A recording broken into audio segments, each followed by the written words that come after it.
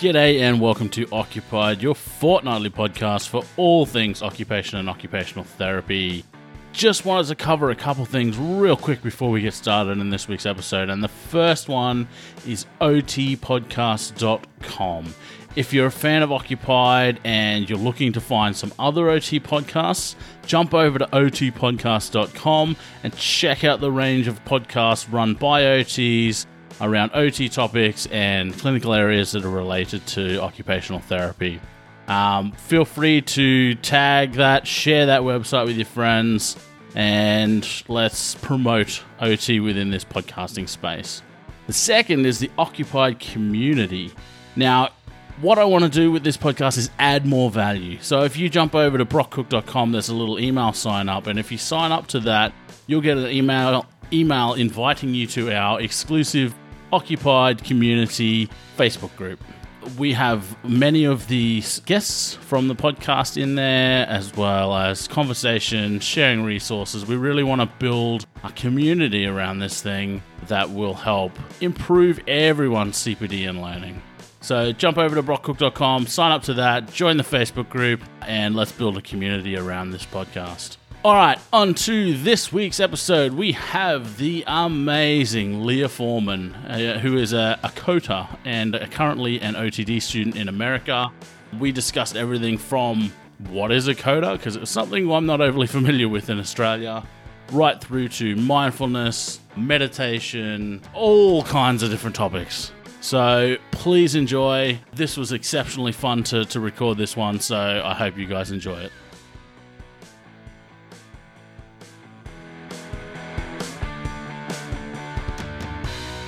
Someday we'll make it out there. I don't think it'll be next year like we were planning, but soon. Should have come out for the conference and it could have been a tax write-off. I know, right?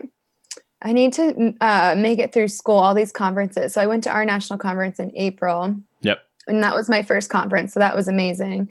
The one this year or next year is in New Orleans, and I would love to go. I got friends that are trying to convince me to come. I'm like, it's a long way to go for a conference. It is. It is. You'd have to mainly make like a 2-week trip out of it to make it worth it, in my opinion. But I'd like to go, but it's the weekend after our next rotation ends. Like it ends on a Friday, and then I would fly in. It just doesn't make sense. So bummed I'll probably have to miss that one, but there's always more.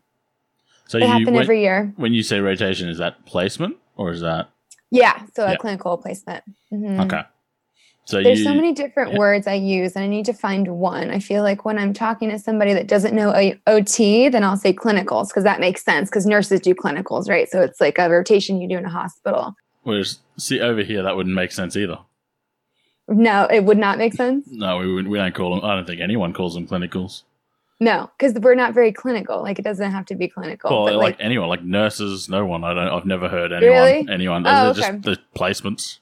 That's all I've ever heard them called. Yeah. Our official term is field work, which if I say field work to a friend or a family member that's not familiar with OT, they're like, field work. They think you go camping. Like, what are you doing? Yeah. What are you doing? Research? Like, what in the field? What are you doing? So it just depends who I'm talking to. Yeah, we do. I have heard them called field work here, but generally it's placement. Okay. Yeah.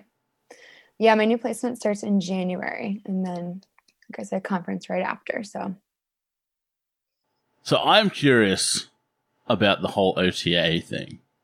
Yeah. Because it's not really a thing. Well, I mean, there are like OT assistants, but it's not, as far as I know, it's not like a formal qualification or anything here. Okay. So how did you get into it, for starters? How did you find it? How did I find an assistant program and choose that? Or how did you find OTA in general? Like, what made you want to do that? How I found OT was I actually, my undergrad degree is in fine art painting. Oh, cool. I've always been a painter, and I got started with my undergrad degree, and I was kind of undecided. And then I think a year in, I still didn't know what I wanted to do. So I just chose an interest because I wanted to do my bachelor's, but I had no idea what I was doing. And so I chose fine art painting, and I'm happy that I did. But then I graduated and I was like, okay, now what? What do I do with this? And I think my options were to work in a gallery or be an artist. Also, I could have worked in a museum, curating different things. So I had some options, but none of them really were exciting for me. Those were more like side passions than it was like more of a career. And I really wanted to work with people and I wanted to help people.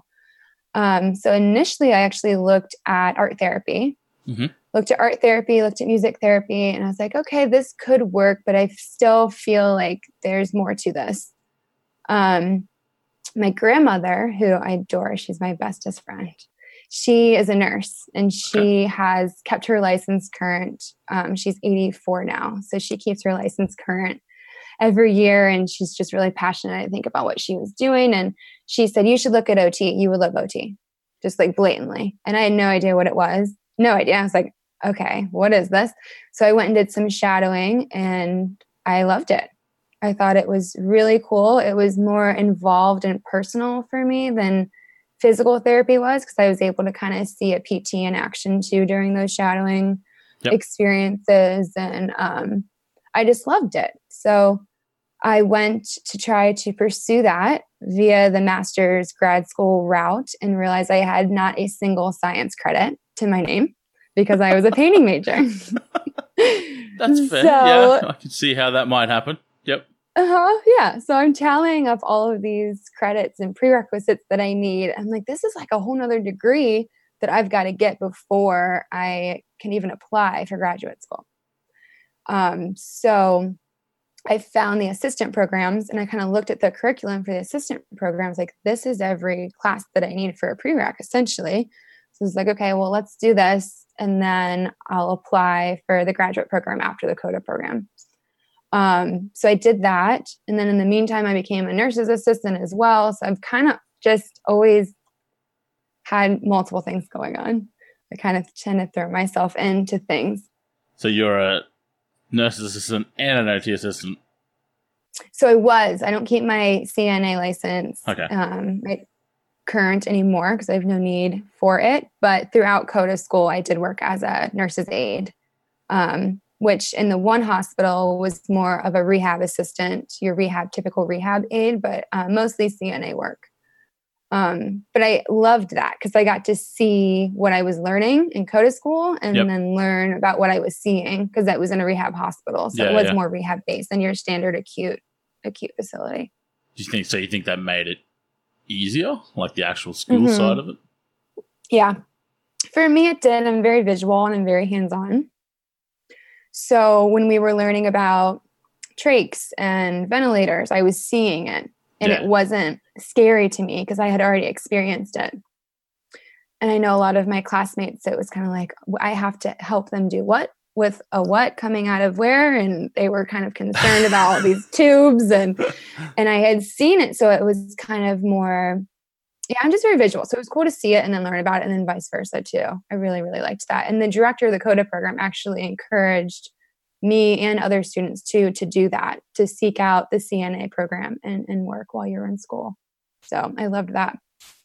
So you finished the CODA is it CODA program? Yeah, and it's an associate's degree. So it's like a 2-year associate's in occupational therapy. Okay. And then did you work for a bit before you went into, because you're doing an OTD now, aren't you? Mm-hmm, yeah. Did you work for a bit in between or did you go straight into the OTD or what did you do? I worked for about 3.5 years before I was accepted to a program. Okay. So that being said, I applied every single year between the assistant program and this entry-level OTD that I'm in now. Mm-hmm.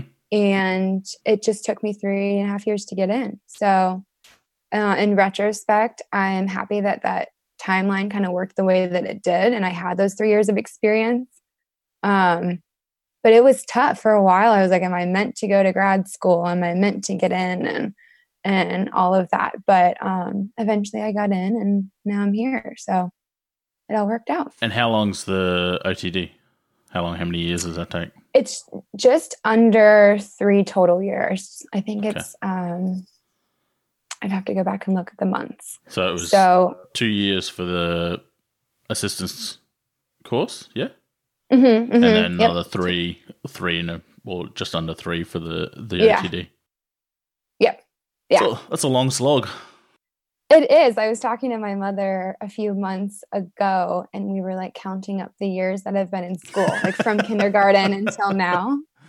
And it's like, holy cow, I've been in school for, I think, 25 years. I mean, without, those 3 years that I practiced between, but yeah.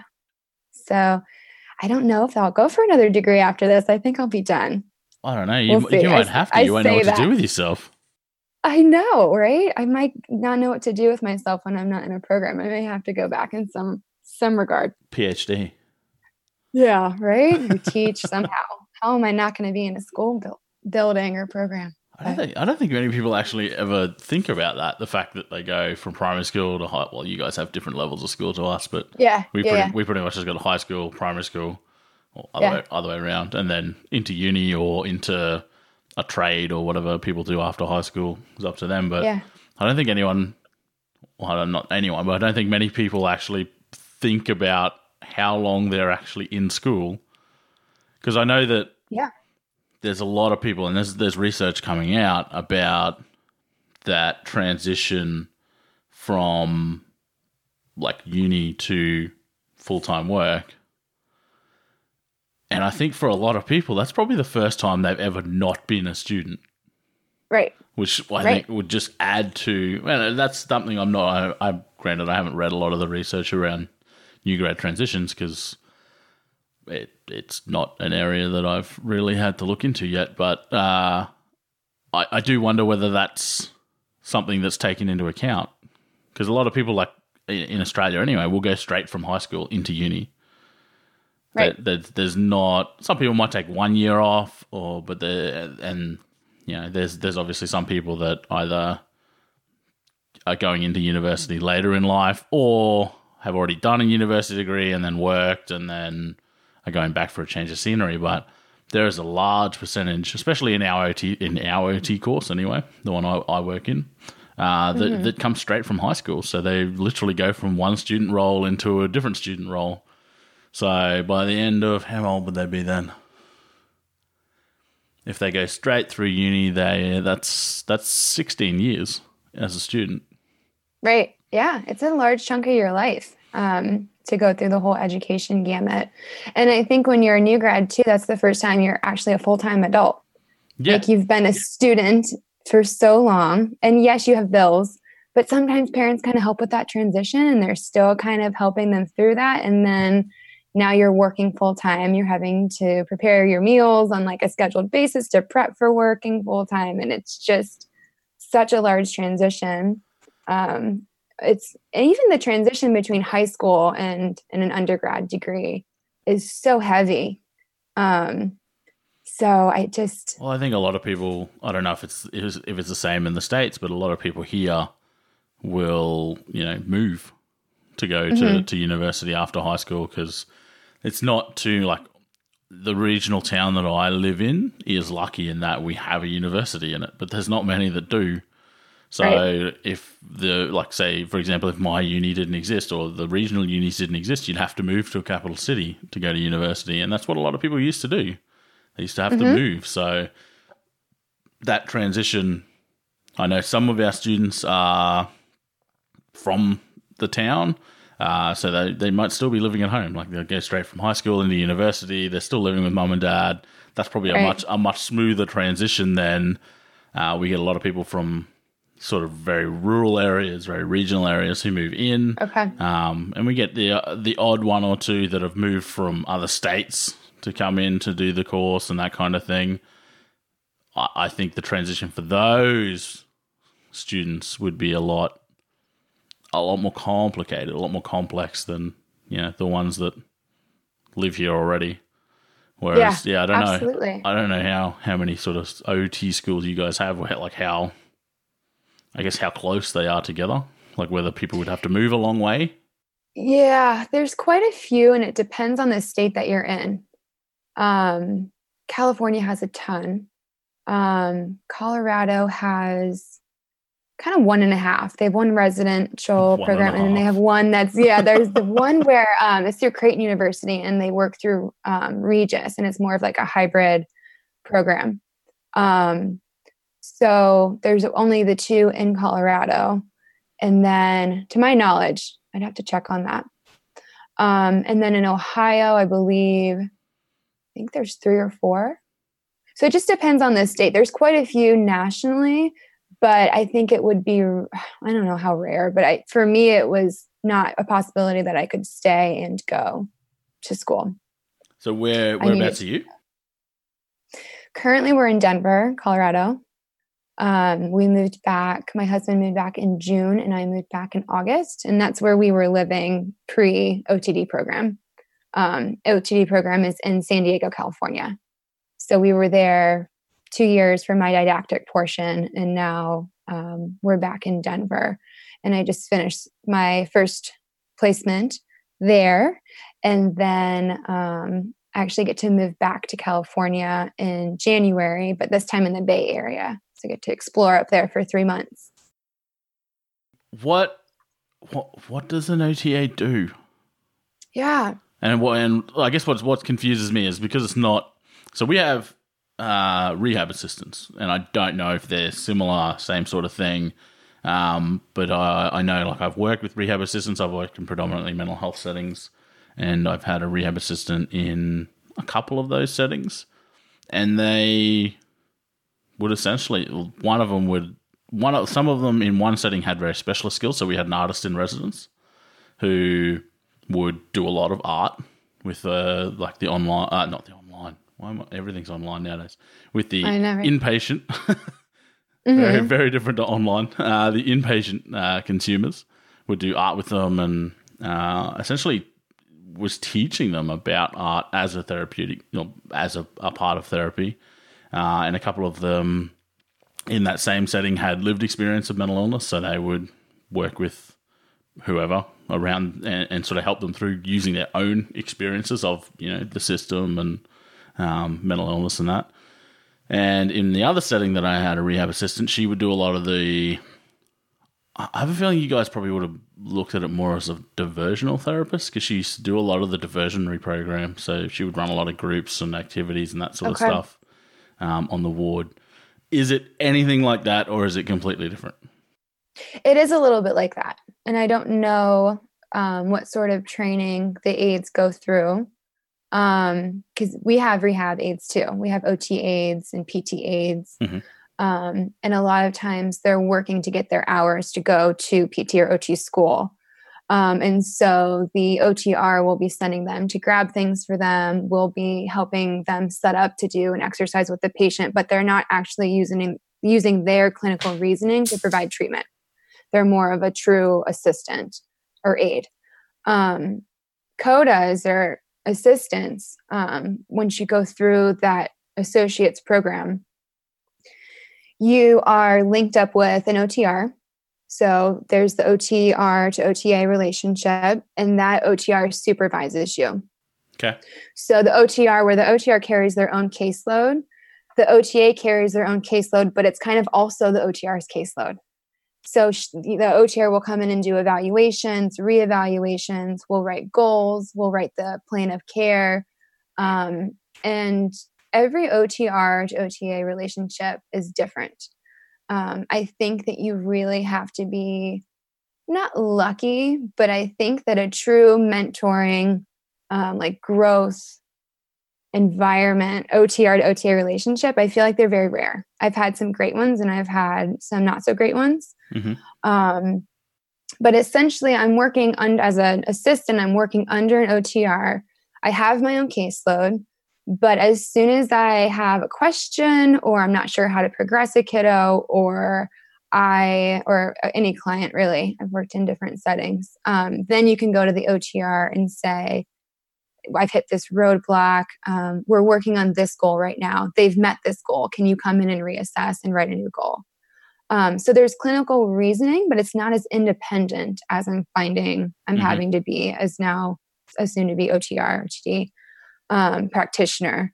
So, which has changed too. OTAs initially looked more like an aid, looked more like a rehab aid. They were just bodies that they were trying to get into actually psychiatric and mental health settings because there weren't enough OTRs. They couldn't get OTRs in fast enough. So they created, I think in the 50s, this OTA position to fill those jobs.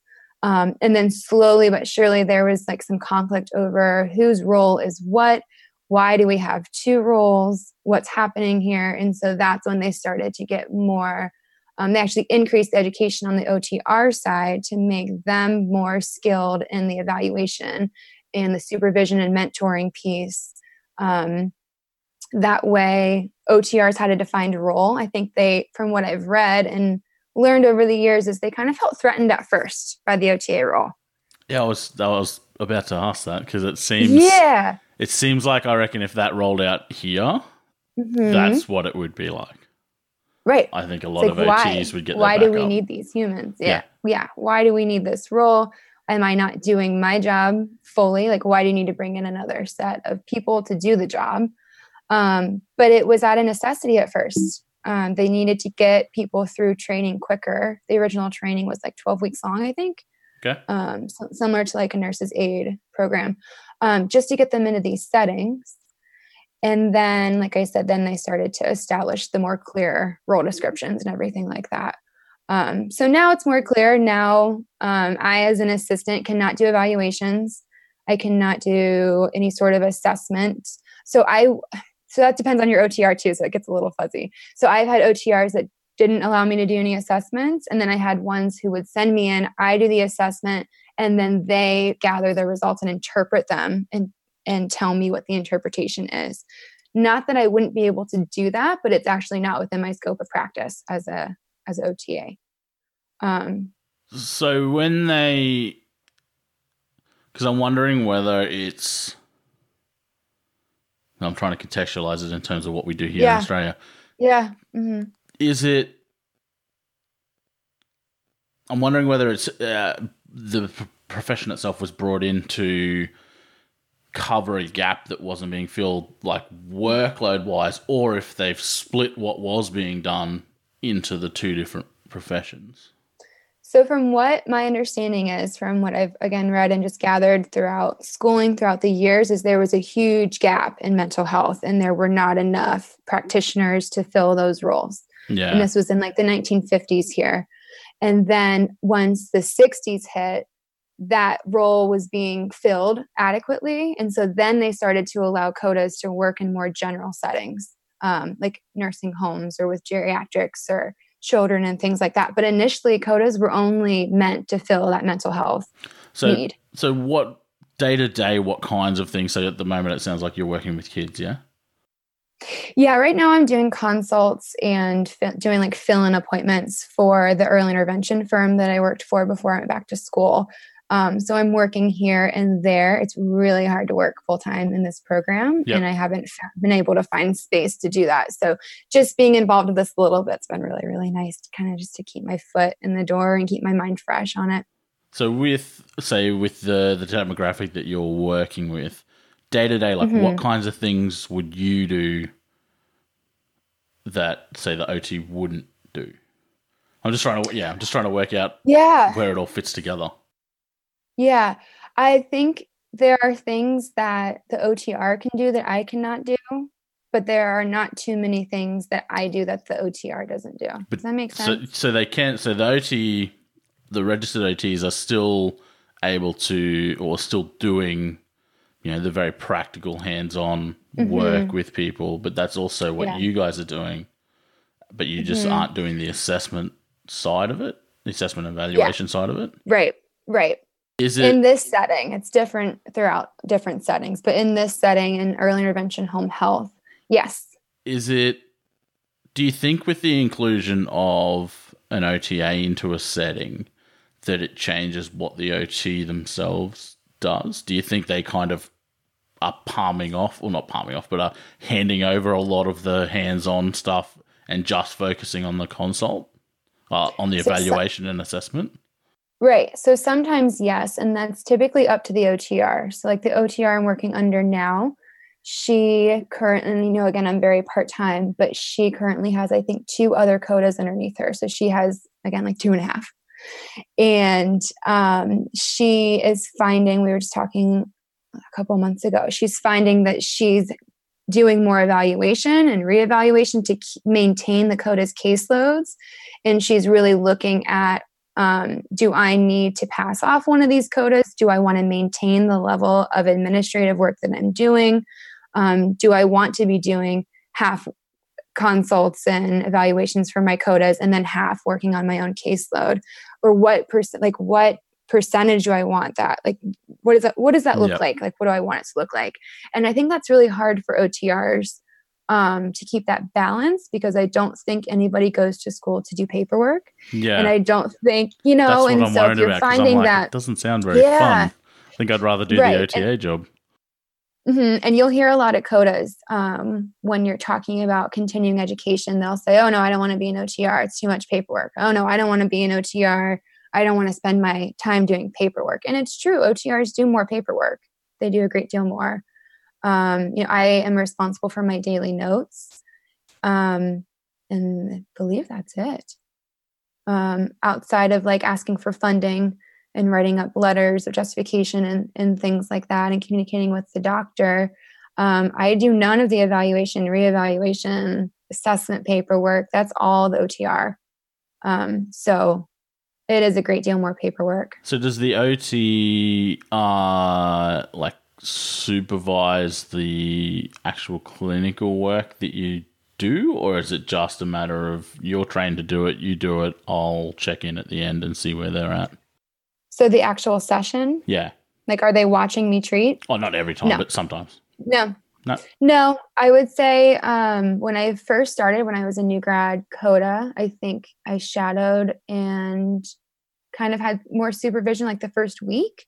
But once your OTR feels comfortable with you, because you work underneath their license.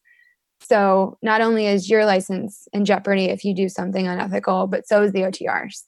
So it's their responsibility to make sure that you're service competent in areas and that they trust you to be administering treatment. That being said, I think in the beginning, it's good to have those like one-on-one direct supervision moments. And then as your OTR trusts you, it needs to be I trust your judgment. I trust your clinical reasoning. I trust your, ethical decision-making. I will look at your notes at the end of the week or at the end of the day, however frequently they do it, and make sure that you're on the right track. But outside of that, your caseload is your caseload. Yeah. So that sounds fairly similar to like most new grad situations, even for OTAs. Yeah. You kind of want that initially a fair bit of support, and then it gradually decreases until you're fully independent with it. Right. So with like the example, say, that you were just giving with the OTR with, say, 3 OTAs working underneath them, what kind of, because I'm assuming that this setup is laid out the way it is to try and increase the number of clients per OTR. Is that? Yes, I think that it increases staff. It increases therapists that are there to see patients. Codas are also paid less. So it behooves a facility to staff equal parts OTRs and codas.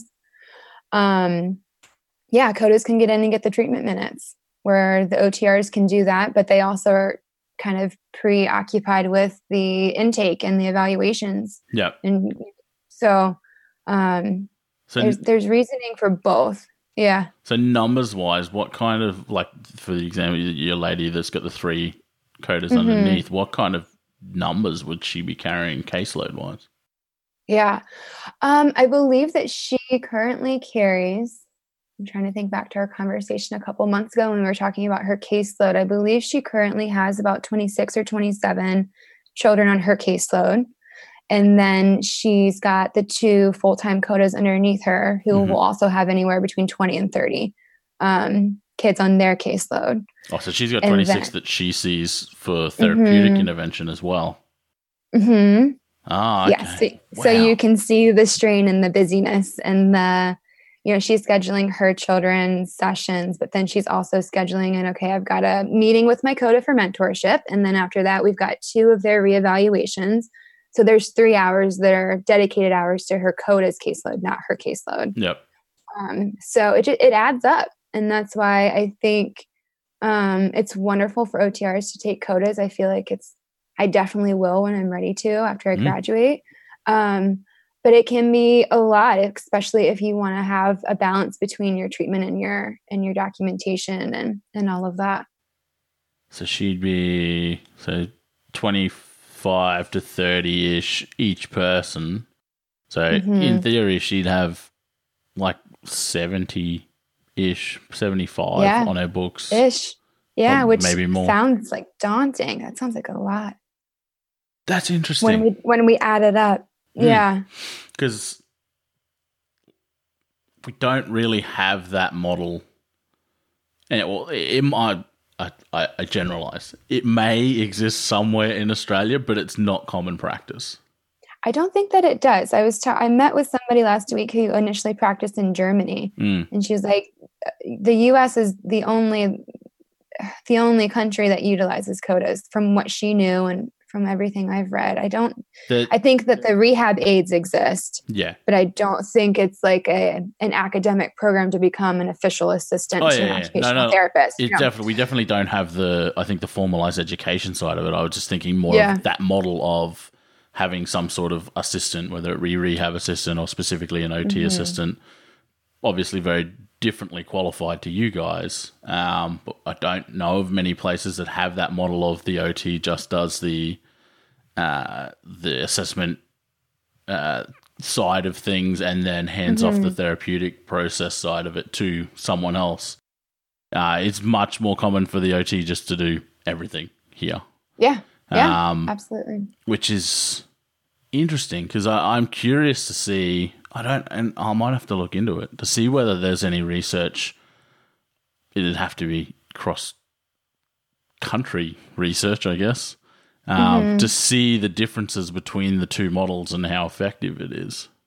Right. Because it sounds like it sounds like it's increased the number of clients, I guess, that each OTR can see.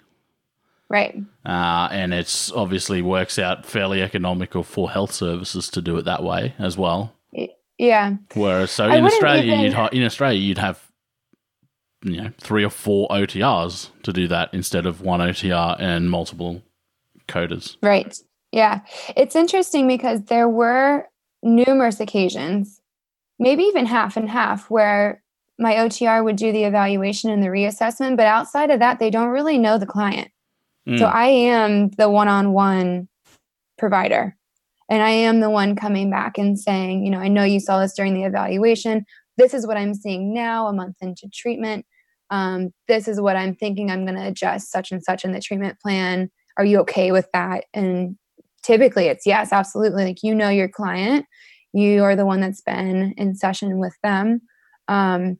So what gets interesting too is when typically the OTR is more of a mentoring role to the CODA, and which is really a beautiful thing. I've really enjoyed those relationships, like I was saying. But sometimes you'll get a CODA that has more experience than the OTR does. And that's a whole different dynamic as well. And that's the OTR respecting, like, yeah, I've been out of school for 5 years, 10 years. Like, you've got 30 years of experience. Like, teach me. And I know my friends that are OTRs are always looking for those relationships, whether it's a CODA or another OTR. 10 years out of school isn't always, you're experienced, but not as much as somebody who's been practicing for 30 years. So that's in one of the settings that I had, the rehab assistant was like that. She had been in that place, I think, like 27 or 28 years. And, I was at the time 5 years out of uni. I'm like, I know on paper you are like under me, but I'm happy to take your lead on things until I, find my feet. Yeah. And she was amazing. She came to me seeking like supervision and that kind of stuff for certain things, which was fine, but she worked really independently. I just tried to support her in what she wanted to do. She had a lot of really good ideas that she wanted to try with the guys on the ward and that kind of thing. I'm like, yep, sweet, let's have a look. If it was something overly complex, a lot of her stuff, like I said before, was more diversional. It wasn't overly clinical. So it didn't require a lot of clinical input. But if there was things that I thought there might be clinical complications, I used to go along with her and do it with her, even just in the initial stages, so that I could see how it worked and that kind of thing. But yeah, I think I know there would be a lot of OTs that would have issue in kind of having a power dynamic like that. Yeah. Where, like, you know, I spent, especially in Australia, I think, where the OTAs wouldn't have a formal not a university level qualification. Right. So it'd be very much like, I just spent, because we have undergrad OT here. So I just spent 4 years at university, and, you know, you haven't been to university kind of thing. Like, why should I be? Right. Yeah. I could see that being a potential barrier. That was the struggle initially here. That role and that struggle between, okay, who are you and what is your role if it's not a full OTR? So why are you here? Is the sort of OTR coder working together model, is that something that is kind of really common in the States? So it depends on the setting. So when I worked in a long-term acute care neuro rehab hospital, and then I worked in a skilled nursing facility. And the setup in those settings where you have to have an OTR sign off on your notes regardless. So in both of those settings, in the one, just any OTR signs off on your note. They read it, they make sure it's cool, and they sign it. And then the other setting, you're kind of matched up with an OTR. And in that setting, you're matched up with an OTR, but there's really no mentorship at all. They just read your notes at the end of the day and they sign them. And it wasn't really a setting or culture where I was working where I could have asked for mentorship. It was like, as a coda, you should have your treatment skills up enough if you want to work in this setting to do exactly what I do minus the evaluations. So there wasn't too much difference between the coda and the OTR, which is great for the facility too, because they're not having to spend time on mentorship hours and everything. I'm essentially a lower paid body that's doing the same thing. Yeah. Now in home health and early intervention, that looks different. I'm matched up with an OTR. We have meetings every single week where I go through my caseload. I go through any problems I'm having. I go through any sort of treatment that I've tried that wasn't going so well, or a new treatment I wanted to try. A kid needs funding for something. We would look into how to get them set up with some sort of equipment. And my OTR would be there for all that mentoring. I can also call her any time of the day. I can text her any time of the day. Like, it's a more mentoring connected relationship. Yep.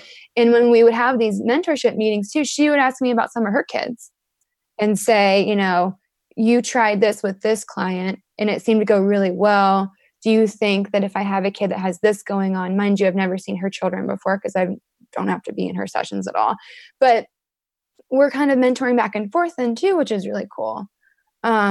So that I loved that relationship. And like I said, I had the non-nurturing, non-mentoring OTA relationships before, and then I had the ones that were super mentoring. And I just think that there's a reason behind taking OTRs, and I'm not too keen on the acute settings. It's not my scene, but that's probably why I gravitate towards the other ones more, is because there's more of that interaction and mentoring. So, yeah. So it seems, especially for the coder anyway, like that relationship would probably be one of the biggest things about whether, probably one, whether you're going to enjoy the job, but two, I guess, how successful and the client outcomes, I think, would have a fairly strong link to that relationship between the OTR and the OTA. Yeah. Yeah. And what was really cool too, is not only would I have meetings with my direct OTR, but we would have OT meetings where the whole OT team gets together and does kid talk. So I love just Kid bringing talk? a client so we call it kid talk. Okay. So kid talk. I just So you picture a come group to of the adults meeting. sitting around talking like children, like putting on No, voices and like stuff. baby talk Yeah. or whatever. No, yeah. I'm like, that's No, an in the awkward thing meetings to we do. would call them kid talk because you talk about kids. So Fair enough. so you would bring your kids to the meeting with all the whole OT team, and having like 12 minds brainstorming and critically thinking and using their all their different levels and different types of expertise and experience on one case is so powerful. So I really enjoyed that as well, which did not happen in the acute settings I was in either. So I enjoyed that as well. So what's made you take the extra plunge into going back into OTD? Because it sounds like COTA is all of the good things about OT without all of the less fun things. Yeah, the paperwork and everything. Yeah, that's always, like I was saying, that's always a lot of CODAs who I talk to. Like, why would you want to go back? Yeah. It's just more paperwork. Well, I always wanted to do the full degree, like I was saying, and I just wasn't able to after undergrad. And I just found like I was seeking out continued ed courses and spending a decent amount every year on, we call them con ed courses, to like further my education and be more effective and knowledgeable. And I just always felt like as we're doing the evaluations, like my OTR would let me jump in and do most of the evaluation too. So yes, I was working as a CODA and she was my OTR and like helping me clinically reason through different things. But I felt like I was doing a lot of the job too, because she was such a great mentor. She allowed me to really learn along with her. Yep. As well. So I felt like I was kind of already there, not fully, obviously I have a lot to learn still. But I always wanted to do it and it was a goal of mine and I did it. I don't know that my life would have been worse off had I chosen to continue practicing as a CODA and not go for it. I'm still in the profession. I just think it's also opened up so many venues of access, of connection and education. And I'm really, really happy I did it. So I look at the entire profession differently than before I went back to school.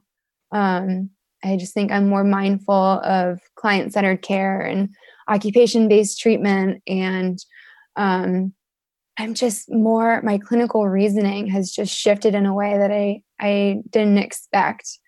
So I look at clients now from all these different facets that I did not look at them before with, which I think is good. I always want to be growing and evolving and learning, but it's also inspired me too, that when I do eventually take a CODA of my own, to help mentor them in that way as well, and bring that to them, because continuing your education is not for everybody. There's a ton of CODAs that works for them. They're amazing at what they do. They don't need to go back. And if they don't want to, they shouldn't go back.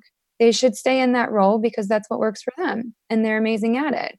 So I think that there's a place for each. And that's part of the debate that we've got going on now here too, with the increase to requiring a doctorate degree to be an OTR. And the CODA degrees, big it's a hot thing right now. I was actually talking with Sarah a little bit about it a couple weeks ago. And they're moving CODA to bachelor's instead of an associate. So I've got my pros and cons and my talking points on that, but it's a heavy debate. Feel free. Yeah, I mean, it's hard. Because I think it would be interesting, say, for me, say if I wanted to move to the States. Yeah. Like, should that happen? And I wanted to move to the States and work over there. Mm-hmm. I'm a qualified OT with the same level of qualifications as a CODA. Mm-hmm. Like, that, work that out. Like, how would that, I don't even think they would know how to fit that in. No, I don't think I don't think that it works out. I feel like it's so just messed up. So like the woman I was talking to that was practicing in Germany before she came here, she had her degree, but then she came here and it didn't count. So she was a full OTR, came here, nothing counted. So she went to a CODA program, became a CODA, and now she's an entry-level OTD to get back up to where she was before she moved here. So yeah, there's definitely no transferability of I think that'll degrees and licenses. Stop a lot of people from moving. Mm-hmm. Yeah, and I would love to practice abroad at some point. And my husband and I talk about maybe living abroad eventually. And I have to like look into that. So I have like all this education that I'll have, but what are the requirements in other countries? Well, and from my understanding, Australia it's easier to leave. Yeah, honestly, maybe we will. You'll be the most qualified person here by the sounds of it. Oh, Lord. Well, not with years of experience at this point, too. So, yeah, I don't know. It's interesting because I think some countries it would be a little more seamless than others, but definitely tricky. Yeah, I've never wanted to sort of move and practice overseas, but I was just thinking if I did, because I'd heard, like, I know people that have. And I know I was speaking to an OT the other day where's she working at? But anyway, that doesn't matter. But she's in America somewhere. But she has her PhD. So that is that sort of similar level as a doctorate. That's the other thing, I guess, that I wonder if moving everyone to an OTD is, I guess, reducing the value of what an OTD is. Like it used to be, you know, let's say 5 years ago, it used to be like, holy crap, like you've got a doctorate. That's a really big achievement. But now it's like everyone that's coming out of uni has a doctorate. Right. And it's like, well, is it the equivalent? Like, is the standard being raised that much that now everyone that's graduating is at that sort of doctorate level that it might have been looked at, 5-10 years ago? Or is the standard coming down so that more people meet it? And I guess that's possibly part of the argument that's being made over there at the moment with regards to moving everyone to a doctorate. Yeah, and I think one of the arguments that I identify most closely is that not everybody wants to get their doctorate. And requiring somebody to get their doctorate to practice in a profession, I think, in my opinion, is ridiculous. I'm in, the program I'm in right now, all of the academic programs are transitioning to the full OTD entry level. But the cohort that I'm in was about 3/4 masters and then 1/4 OTD students, doctorate level students.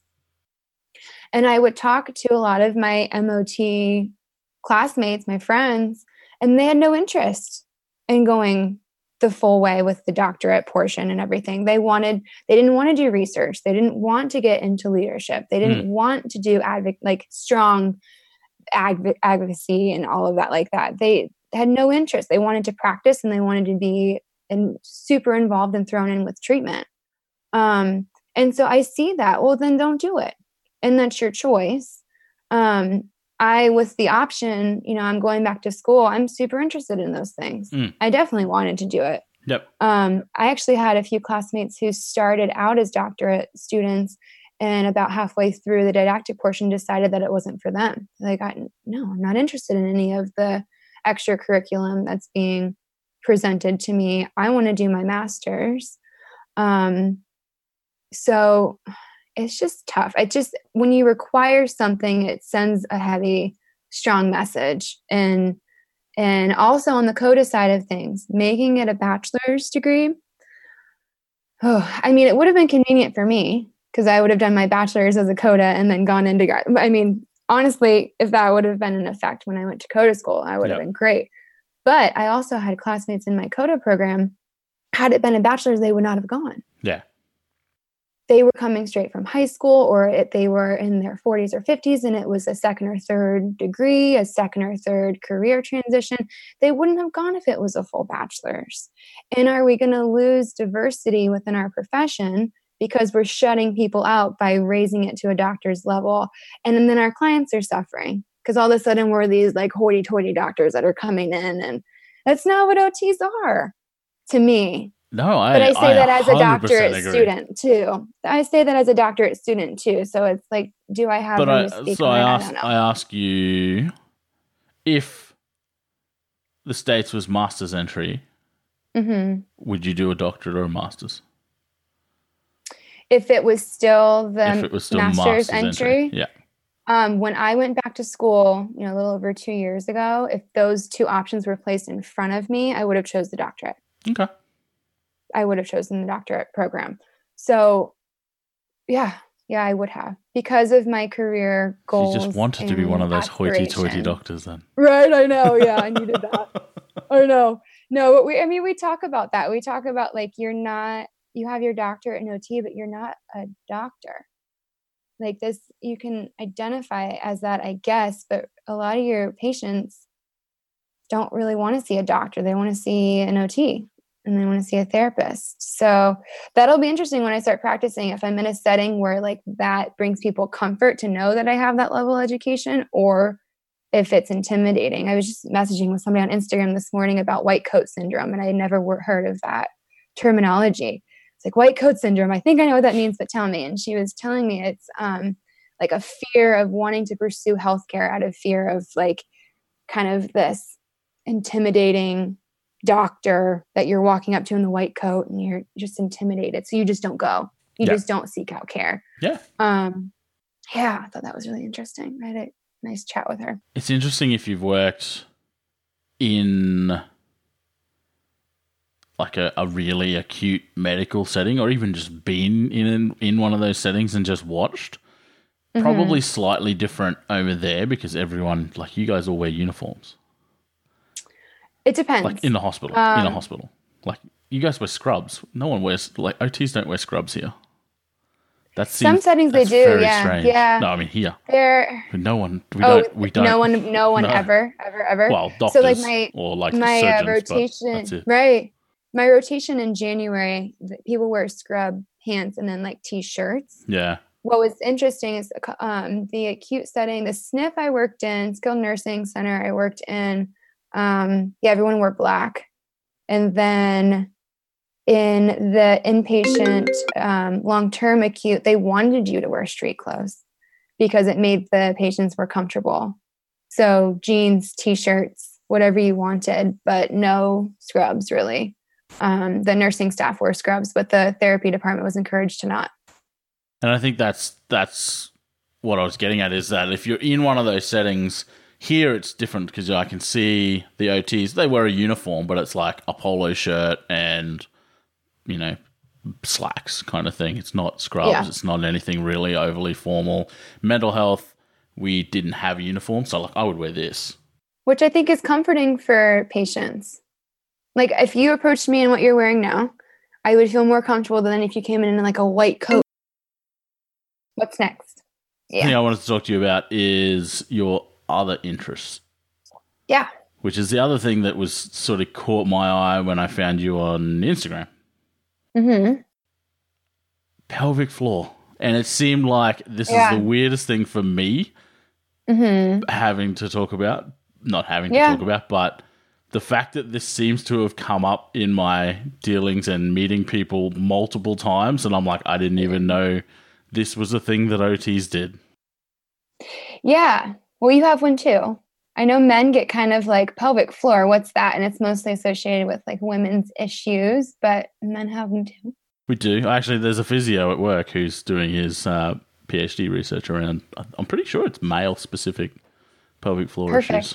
Yeah, we need more of that because most of it's women oriented research. So yeah, for me, it's a modality. It's a tool that I can have that hopefully someday I would like to use that to bring to moms, to bring to mothers after childbirth, before childbirth, while pregnant, to help strengthen those muscles and those structures, because so many moms, I think it's like 70% of women have urinary incontinence issues, and it affects all of your occupations and your roles. You have to plan to bring different supplies with you in your purse to manage all of it. And you can't laugh without something happening or sneeze without, and it's just like, I can't believe it. And what I learned through this certification that I have now, and there's 3 levels to it. So I'm on level 1. I have a lot to learn.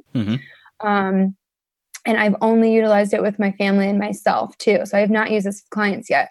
But I just did not realize how widespread it was and how treatable it is and how easy it is to treat. So that's been really interesting to me. So is the qualification an OT specific thing, or is it? No. So the technique is based in yoga, and actually weightlifting. Arnold Schwarzenegger was a big proponent, advocate for it, because he's all about the muscle balance. You know more about that than I do with your powerlifting, maybe. Possibly. But he was really spoke out against just being in balance in your muscles from lifting, and the importance of looking at all of the structures, including the pelvic floor. And so the technique is based in some lifting, some biomechanical elements and ideas, and then some yoga breathing techniques. And it's essentially using the diaphragm and different breathing patterns and methods to eccentrically contract all of the abdominal muscles and the pelvic floor muscles to strengthen them and normalize tone. So the class that was actually taught by a physical therapist, and my friend who's a chiropractor introduced me to it. Okay. So there was they've taught OTs before. I think I'm maybe one of like 5 in the US that's certified. And then a lot of PTs, athletic trainers, Pilates teachers, yoga teachers. So it's not an OT specific certification. It's just something I was interested in, and women's health and maternal health interests me generally. So I don't know if you've heard, because I did one of these with Melissa LaPont, which is episode I read about it. I haven't 6. listened to it yet. And she's a friend of mine, a good friend of mine, and I think with this, and then I saw your Instagram, and I'm like, this is like, it's almost a sign. Maybe I should start working in women's health or something. But it's emerging, yeah. Because I think the actual photo that I saw on Instagram that you posted was of a set of hips or something. It was a bone. Yeah, and it reminded me of the photo that I have of Melissa on the pod. Yeah. Oh, no, it was a book. Oh, really? Had a pelvic floor. I guess they are similar. There's an artist I found on Instagram. She does like all anatomical structure art, and I love her stuff. Yeah. I think it's like Emily Paul or Emily K. Paul art. And so, yeah, I used her art to promote the blog I did on it, which I'm having trouble with. It's supposed to be a series, and I'm having trouble with the second one because it would be so much easier to verbally explain all of this than to type it out. I know. I've been talking about it. So, I really want to get that second part out there, but it's a treatment method that I can't do a blog post and you can do yourself. You really need to work with somebody to get that sort of treatment. So I've had a lot of people reach out to me like, how can I treat this? And like, well, you've got to get into a session. I can't write a blog and have you treat yourself. So I'm trying to sort that out currently. Is blogging something you've done a lot of, or is this a new project for you? Or? Yeah, I started the blog about a little over a year ago, I believe on a break from school. I'm always searching for things while I'm in school to fill my time. So hyperactive kid. Yeah. Well, like the student schedule, I was working full time, working, 40, 50 hours a week. So to go to school schedule, like, yes, it's busy, but it's busy in a different way. It's busy in a hurry up and wait kind of way. So you're studying really hard one day, and then the next day you take your exam and you have 6 free hours. Like, what am I supposed to do with myself? So the blog started as more of like a personal blog. I wanted to write about different adventures my husband and I were going on and send it to family that didn't have access to social media, whether that was my grandmother or I don't know. I just wanted to have a creative outlet in a different way and then share our life with our family. And then when I went to conference in April, I was like, oh, I could have this be an outlet professionally too, and talk about topics I'm passionate about and connect not only with my family, but with other professionals and other students, et cetera, et cetera. And then it just kind of evolved into what it is now. And I've had to give myself some grace because I will have a 3-month period where I crank out 5 blogs. And I think the last time I posted one, it's December. I think it's been 2 months since I've written anything. And so I've got to give myself grace that like, this is not going to happen on the first of every month. Mm-hmm. This is something that when I have a topic I want to talk about and share, I'm going to post it. But that being said, like my current placement or my placement that I just finished, no way I could have sat down and blogged during that placement. And that was like 12 weeks. I was working anywhere from like 9 to 13 hours, with driving and paperwork and all of that. And I was exhausted. Sitting down to write a blog, I couldn't. I mean, I guess I could have, but I don't know what the quality would have been like. So I was talking with Sarah then about considering podcasting. Sarah Pod. Not because, yeah, from OT for Life. So not because it's easier. She wanted to make sure I understood that there's still time that goes into it. I just feel like even throughout my placement when I was so busy, I didn't have time to sit down and read blogs, but I could listen to podcasts while I'm busy and be like learning and engaging that way. So I feel like I found it to be so helpful and accessible during my busy seasons of my life that it seems right now for me, it seems more accessible than the blog. That being said, I talked to some of my friends and classmates who read the blog and told them I was considering transitioning to more of a podcast. And their feedback was, no, absolutely not. You cannot.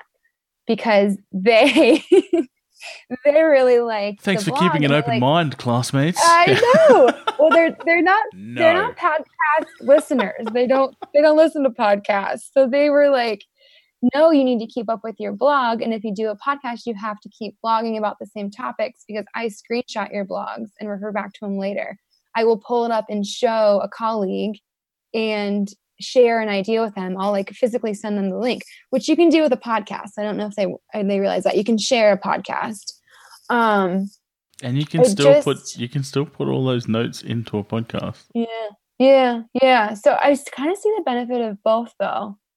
Like I could see a shortened version on the blog pointing to, if you'd like to know more, here's a podcast where I can really break it down verbally. So I'm still pondering all of that. We'll see. And it's something that like you could do both. Like years ago, I tried to blog and I'm not a writer. Mm-hmm. Just not that. It doesn't, I like the idea of it. When I sit down to actually do it, I'm like, this isn't for me. Whereas this, I'll talk for hours. Yeah. We've already done a webinar today, and now we're doing this podcast, and I'll probably, do something else later on today. Like I can do this for hours, and I think this would take me less time than writing a blog post. All up, like with the recording and the editing and everything. Yeah. And maybe that's because I'm slow. I don't know. I'm a slow typer. Or not typer, but I'm a slow blog writer. I don't know. I find this, this suits me better. Mm-hmm. Yeah. And I think I can then hit a range of topics. Like if I was blogging, it would be about what I know. Like the collaboration piece interests me so much too. Yeah. And that's where I think the podcast 40 people is good. I want to sit down and talk to like this, and people that have my same interests and people that have opposite interests. And collaborating on a blog, you can do it. I've done some.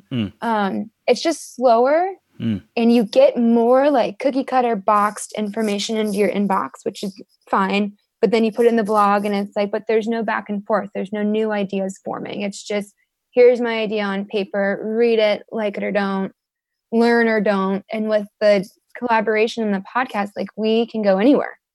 Yeah, pretty much. And that's what I encourage you to do. That's how I learn as well. So like I learn from these discussions. Like, there's no way I'd sit down and write a blog about pelvic floor or whatever, but I can sit down and talk to someone about it and learn about it in a fraction of the time that it would take me to research it, get familiar with it, understand the concepts, learn what actually happens practically, and then write a blog about it, trying to show other people about it. I'm like, why would I do that? Yeah, that was 3 months for me. Yeah. But whereas I can talk to you or I can talk to Melissa, and it's using a platform that I have to showcase other people's smarts. I don't have to pretend that I'm the expert in it, because I know I'm not.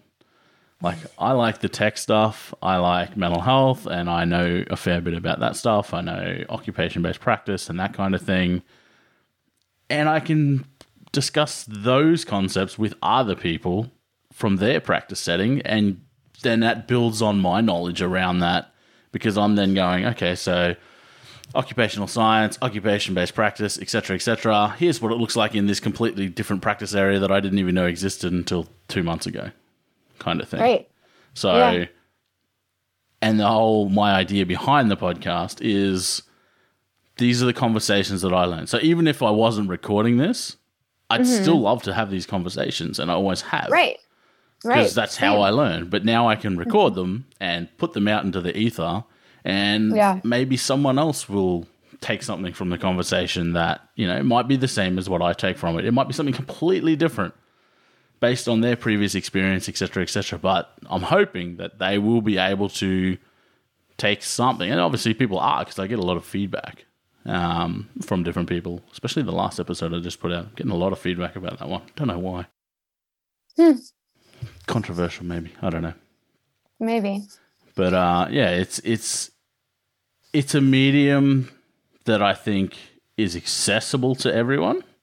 Yeah. But the other thing is, like, you wouldn't necessarily have to, if you didn't want to, make it a regular podcast. You could do, like, you can embed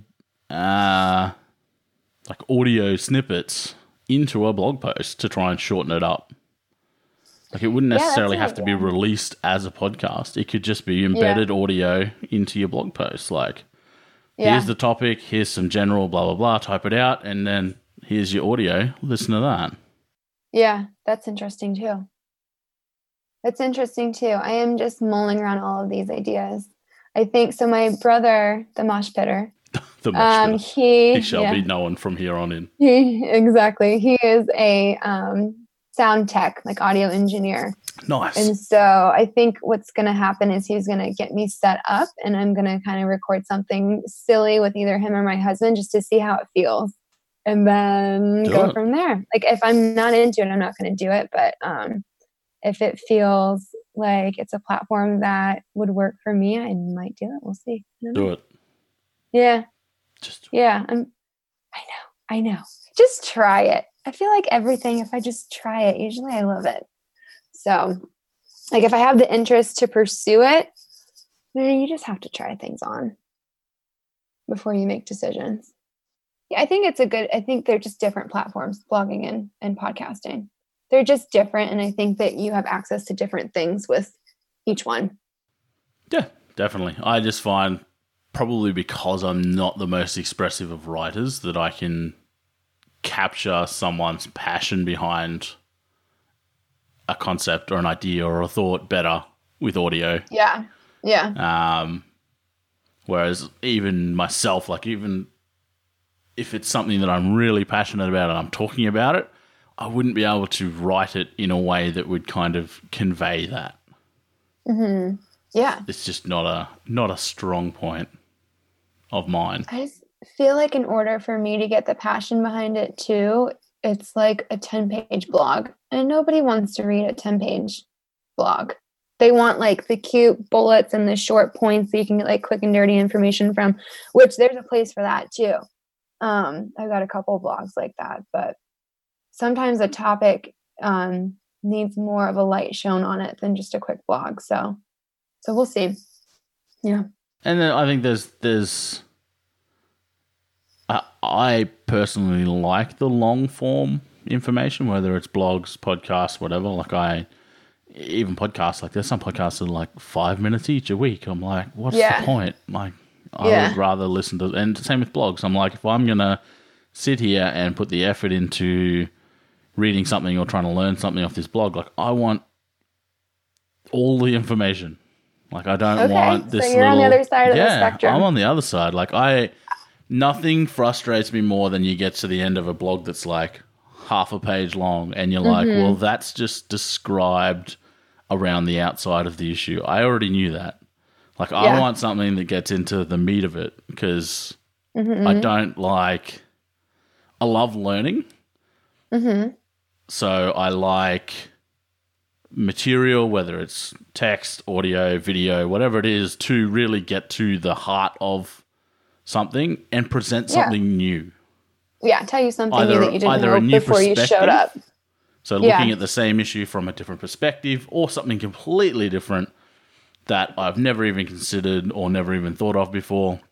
Like that's what gets me going. That's what I love. Little snippets, and that's what annoys me with, you see, it's all the clickbait stuff nowadays, and it's like the top 10 things for this and top 5 things for this. And I know a lot of OT websites do that now as well, and I'm like, but one, top for who? Because I can guarantee you they don't apply to everybody. Like top for who? And I hate the ones, and I don't like the H word, but I really, really, really despise the blogs where it's like top 10 best ways to do this. For who?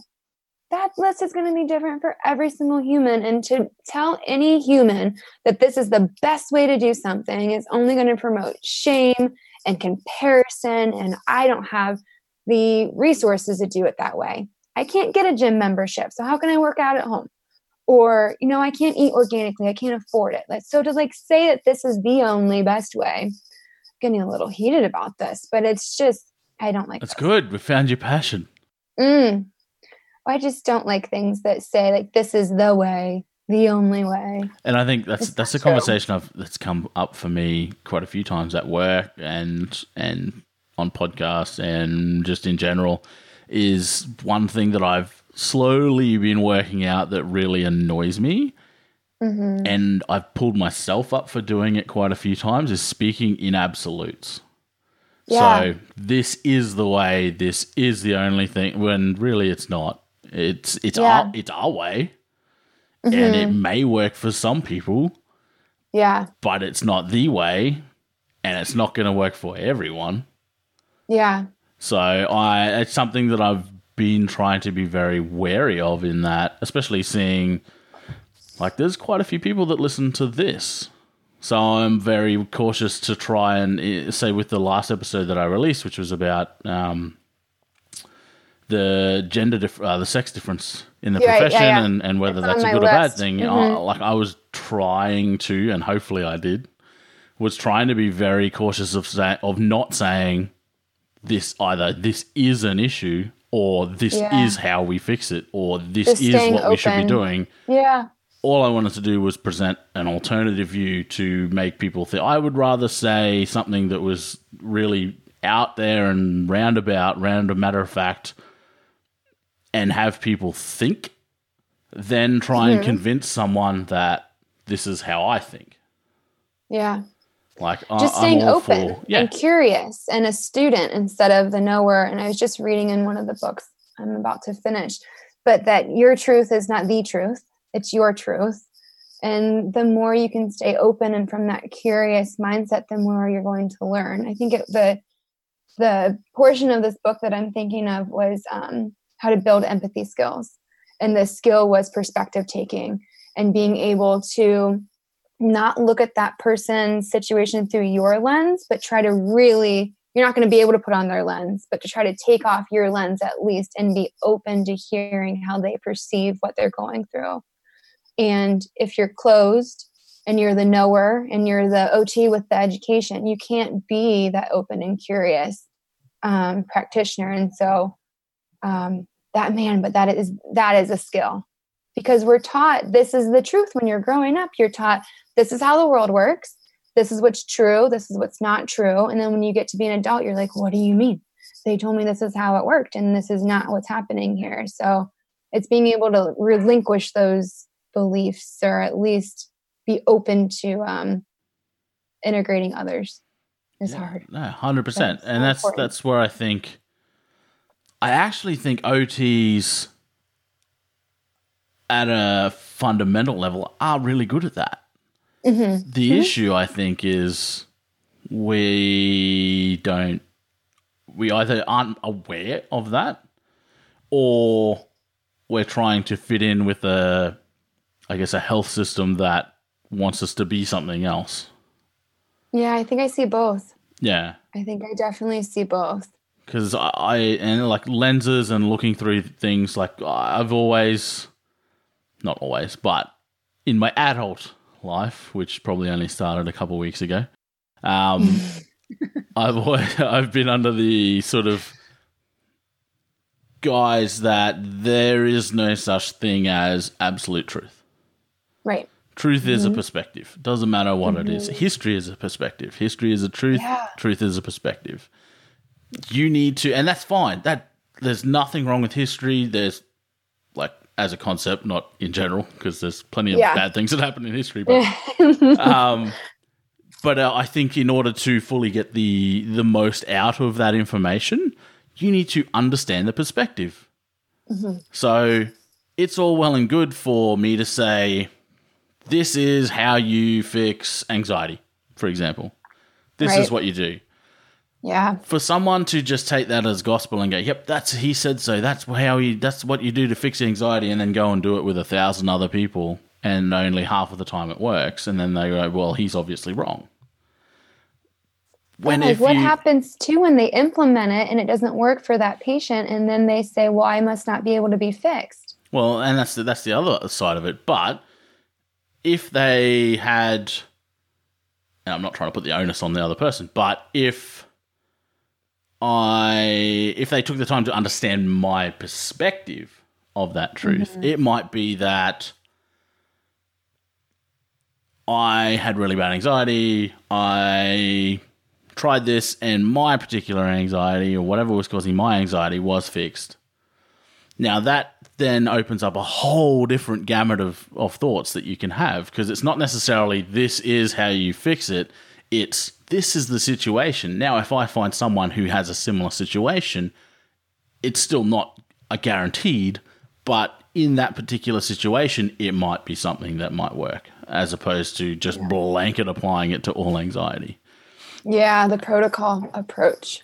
Exactly. And I think that's where a lot of medical model professions don't seem to take that. They're very prescriptive, which is that that concrete speaking in absolutes. Mm-hmm. You have a broken leg. This is how we fix it. Yeah. Whereas I think this is one of the reasons why I don't think OT fits in that medical model, and we've got so much more to offer, even if we don't see it sometimes, is I think we are really good at being able to see perspective if we take the time to actually do that.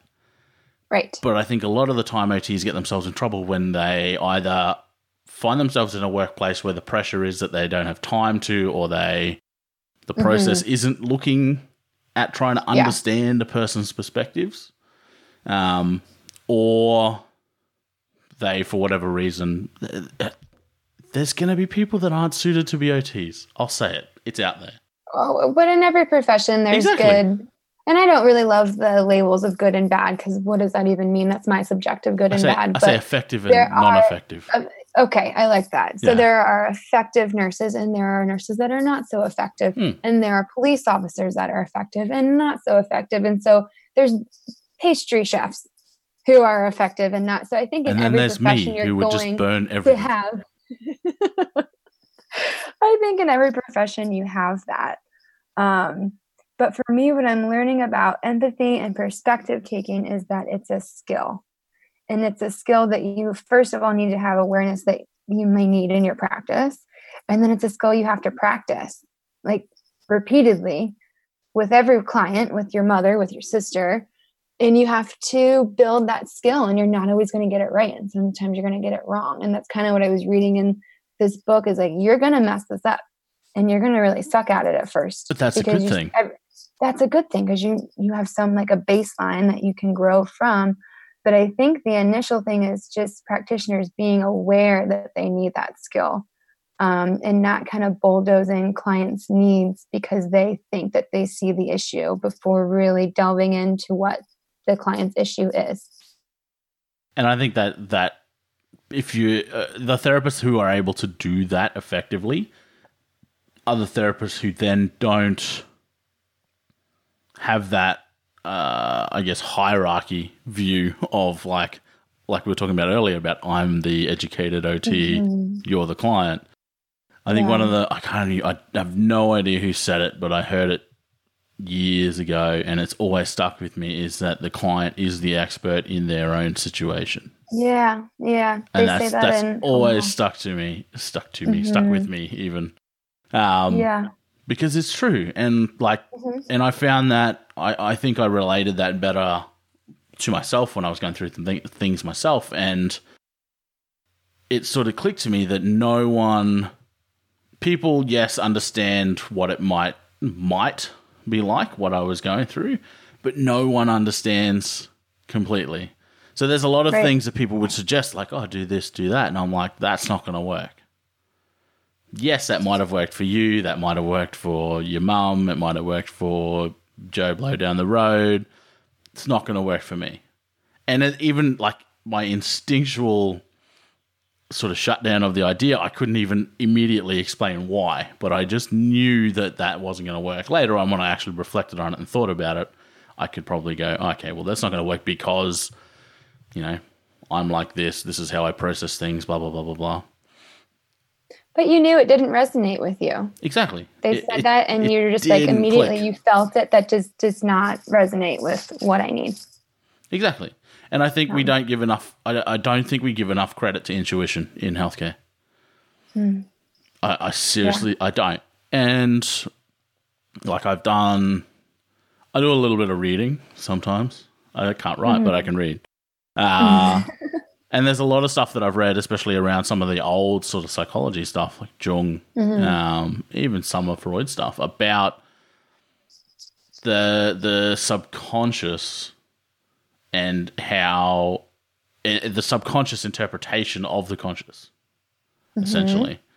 And there's a lot of stuff, especially Jung, like Carl Jung had written about intuition and how important it is to people. And for whatever reason, I don't know why, like most things I can track over history about where they evolved from. I don't know why, but we've now ignored it or pushed it aside, or we now have this culture of doesn't matter what you're feeling, push through, blah, blah, blah. Yeah. I see it a lot in like gym culture and stuff. Like, it doesn't matter if you're hurt, just do it. Like, and I'm like listening to your body. That's rubbish. Like, people are so not in tune with what their body's telling them nowadays, even whether that's, okay, I'm physically hurting, I shouldn't be doing this, which happens a lot, or to that other point of that concept really isn't connecting with me.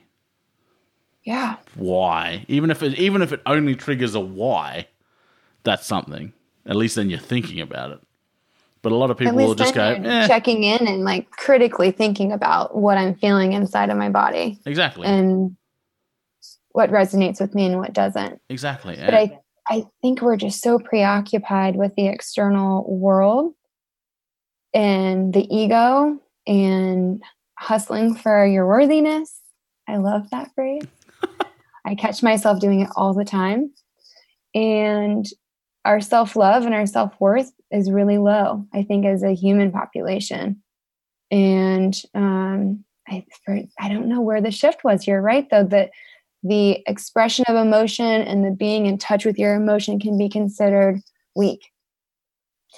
And or that you may have some mental health concerns if you're outwardly sad or outwardly angry, that you're not stable or normal. If you say, I had a really angry day today, or I was so sad today, I didn't get off the couch.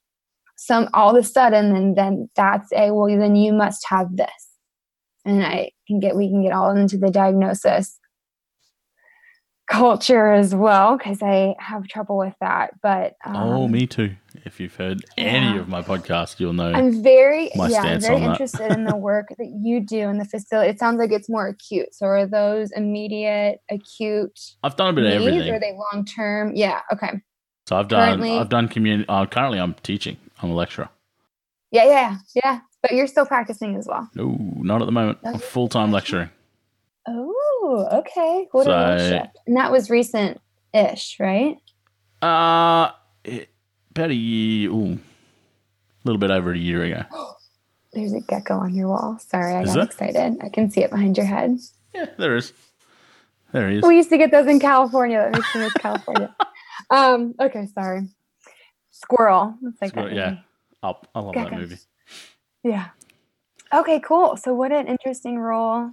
It was a big change.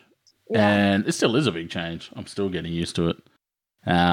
But it's been a good change. But like clinically, I've worked in acute, I've worked in just normal sort of case management type roles, I've worked in community intensive rehab. I've done some sort of fill-in stuff for campus-based rehab. Pretty much most areas of mental health, yeah. When you were practicing, did you find a place for mindfulness? That's like the buzzword, and I like it sometimes, and then sometimes I feel like it's overused and watered down. But I just got in the mail the other day. Do what? I think most people just don't know what it means. Yeah. Well, I got a mailing the other day for an advertisement for a CEU of mindfulness and a 2-day mindfulness course on how to use mindfulness with your patients, which I think is great that it's getting light. But then I wonder if you're not mindful in your own life and body and practice, are you going to be able to use, I don't know, maybe you could. I don't know the answer to this question, but it's the question that came to my mind when I got this mailing was, that was exactly my thoughts. Yeah. I'm like how can you, it was like we were talking about before, like how can I write a blog post on, say, pelvic floor health when I don't know anything about it? Like, I could go into a course. If I do a weekend course, though, can I even use that technique? I don't know. Without being mindful myself. Because I've been practicing mindfulness and I've been really strengthening my meditation practice over the past year. And I'm just starting to get to the point where I can have conversations with people and be mindful within that conversation myself, let alone trying to lead them in any sort of mindfulness path. And I really think that is a skill that takes years to develop. And so the weekend course was like, what are you teaching here? I was really curious about it. And that's I think on terms of like clinical application, one I do think, I don't think you can even get even a remote grasp on what mindfulness is unless you're doing it in some form. Even the most basic, like I've got a mindful meditation app on my phone and I do that 10 minutes a day. Like the most basic thing, even if you don't, I don't think you could possibly have any grasp on it unless you're at least doing something. Because at least then it gives you a taste of, I guess, what I see the levels of mindfulness application kind of a spectrum in that there's that real basic stuff and then there's like Buddhist monk in the hills kind of stuff. Somewhere in there is the happy medium that people will want and best function at. For some people, they might be best at that really basic level. For some people, obviously, like Buddhist monks, they're aiming for that top end, like enlightenment kind of end of. And I think one, we need to be looking at it more like that, in that it's not, again, like we were talking about before, it's not something that's sort of one size fits all.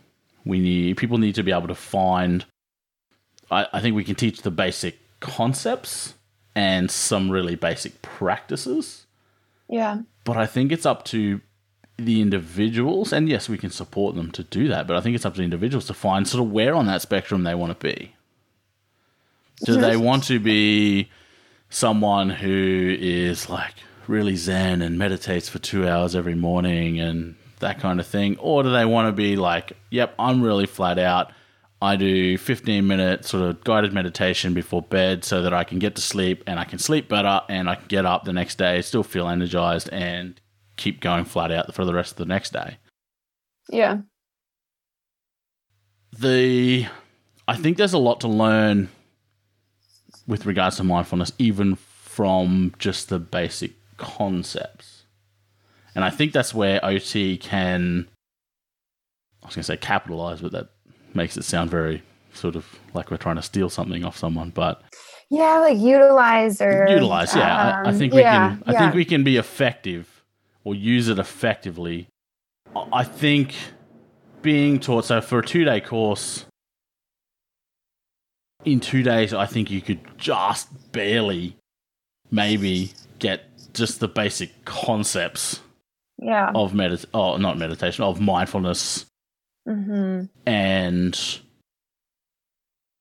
I guess the potential benefits, because there's a lot of research coming out now, especially within OT, around mindfulness.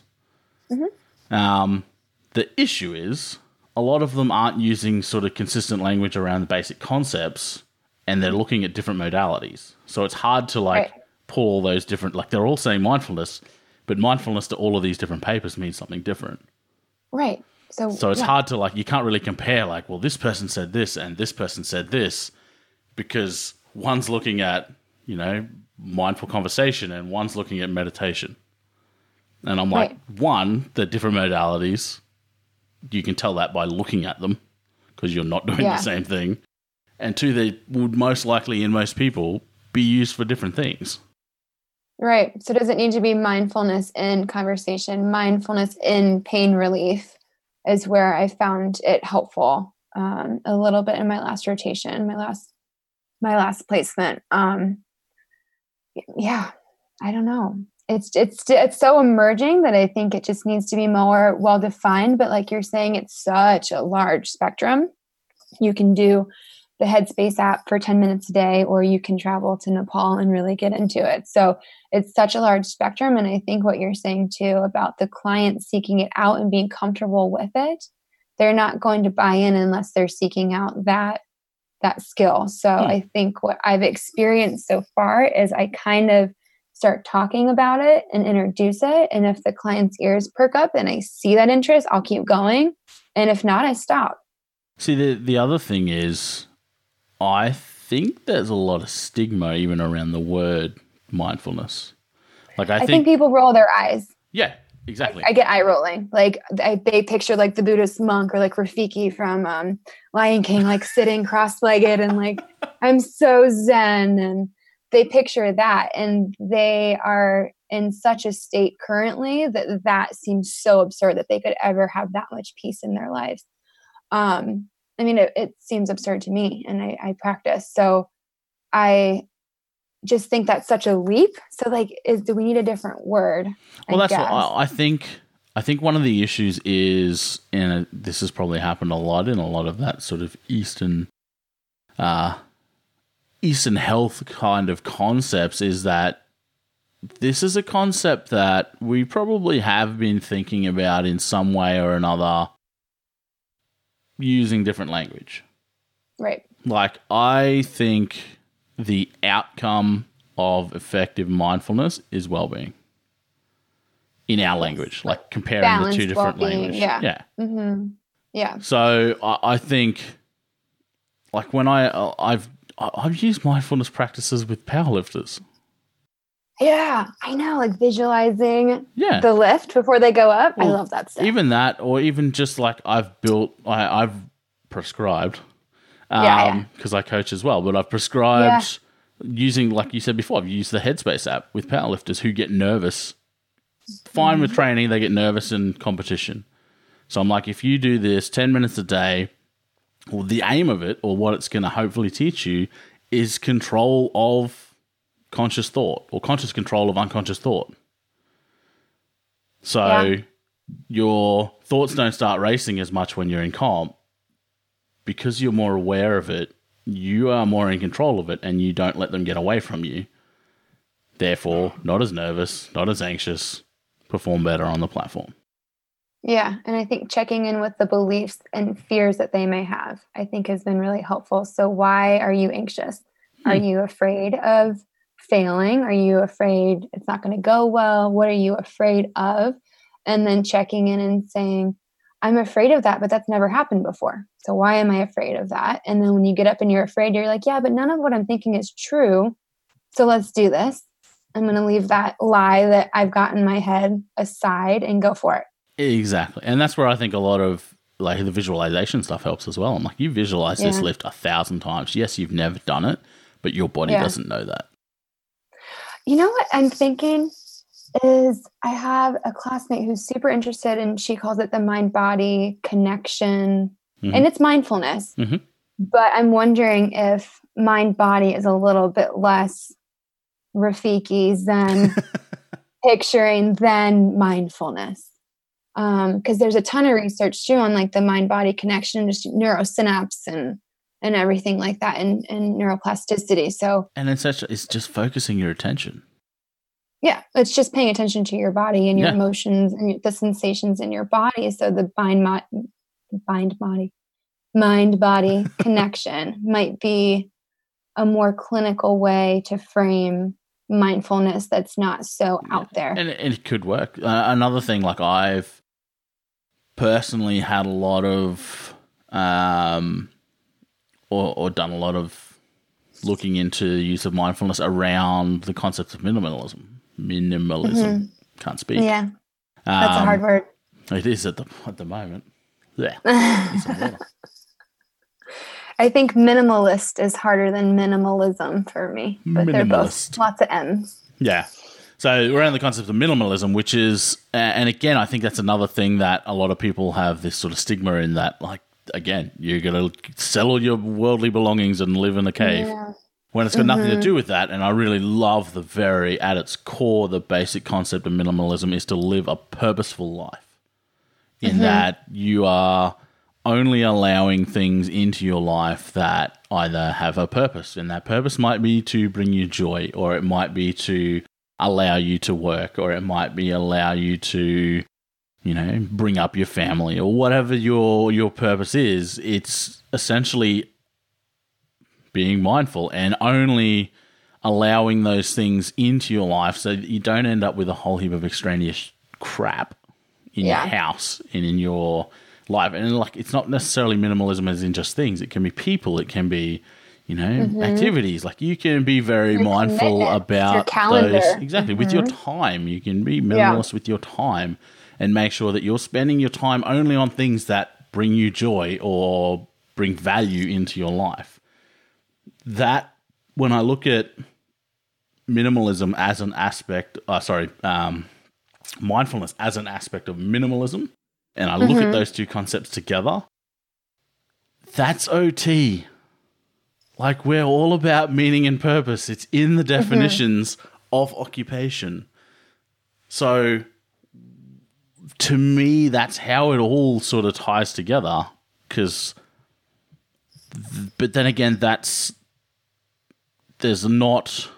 a few OTs that I've talked to that are sort of up and aware around minimalism and the values associated with minimalism and that kind of stuff. And there's probably a few more of them that are aware of not necessarily the basic practices or processes around mindfulness, but are at least aware that it exists, kind of thing. Yeah.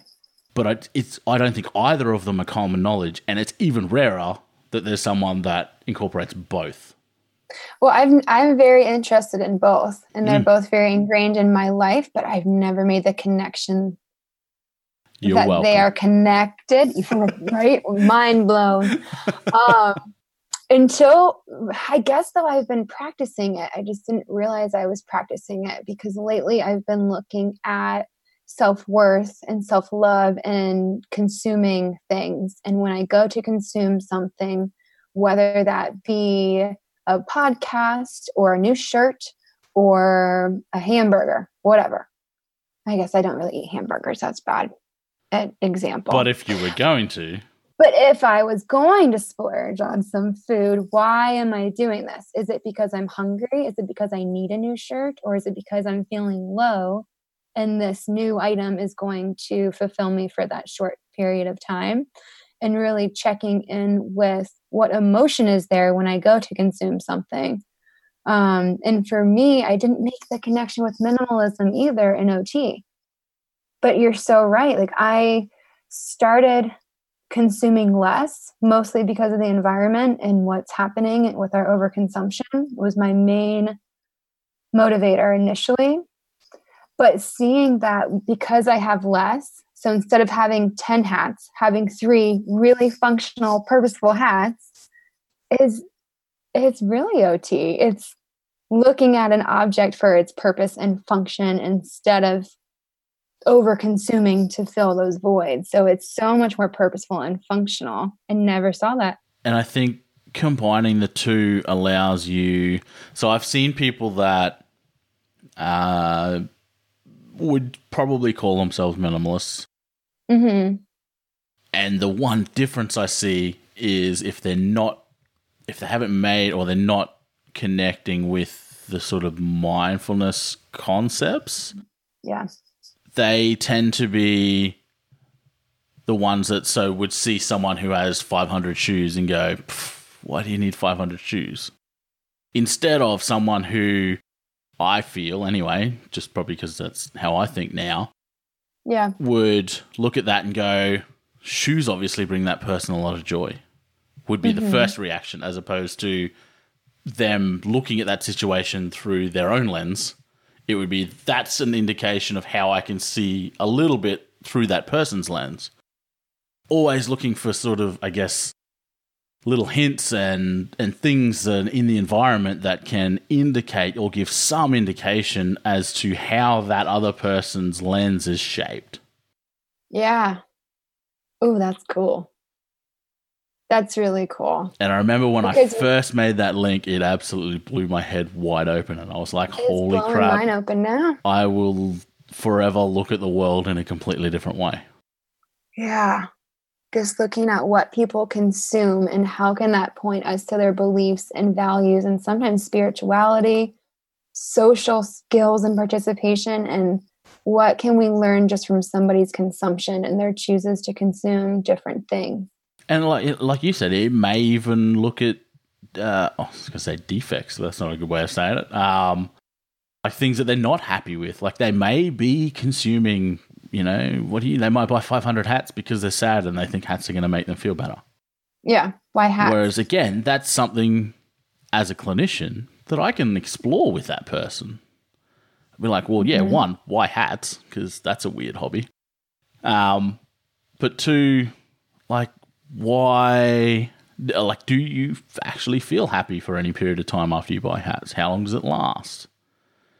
What else can we maybe find in your life, or what else previously in your life has made you or given you that sort of, that same feeling? What other occupations can we look at other than buying hats that may be able to be substituted in to fill that same need? This is once I got my head around how those two concepts connected, and I went, oh man, that sounds like OT. Everything in how I viewed everything clinically, just in general life, like everything changed. And I've been forever weird ever since.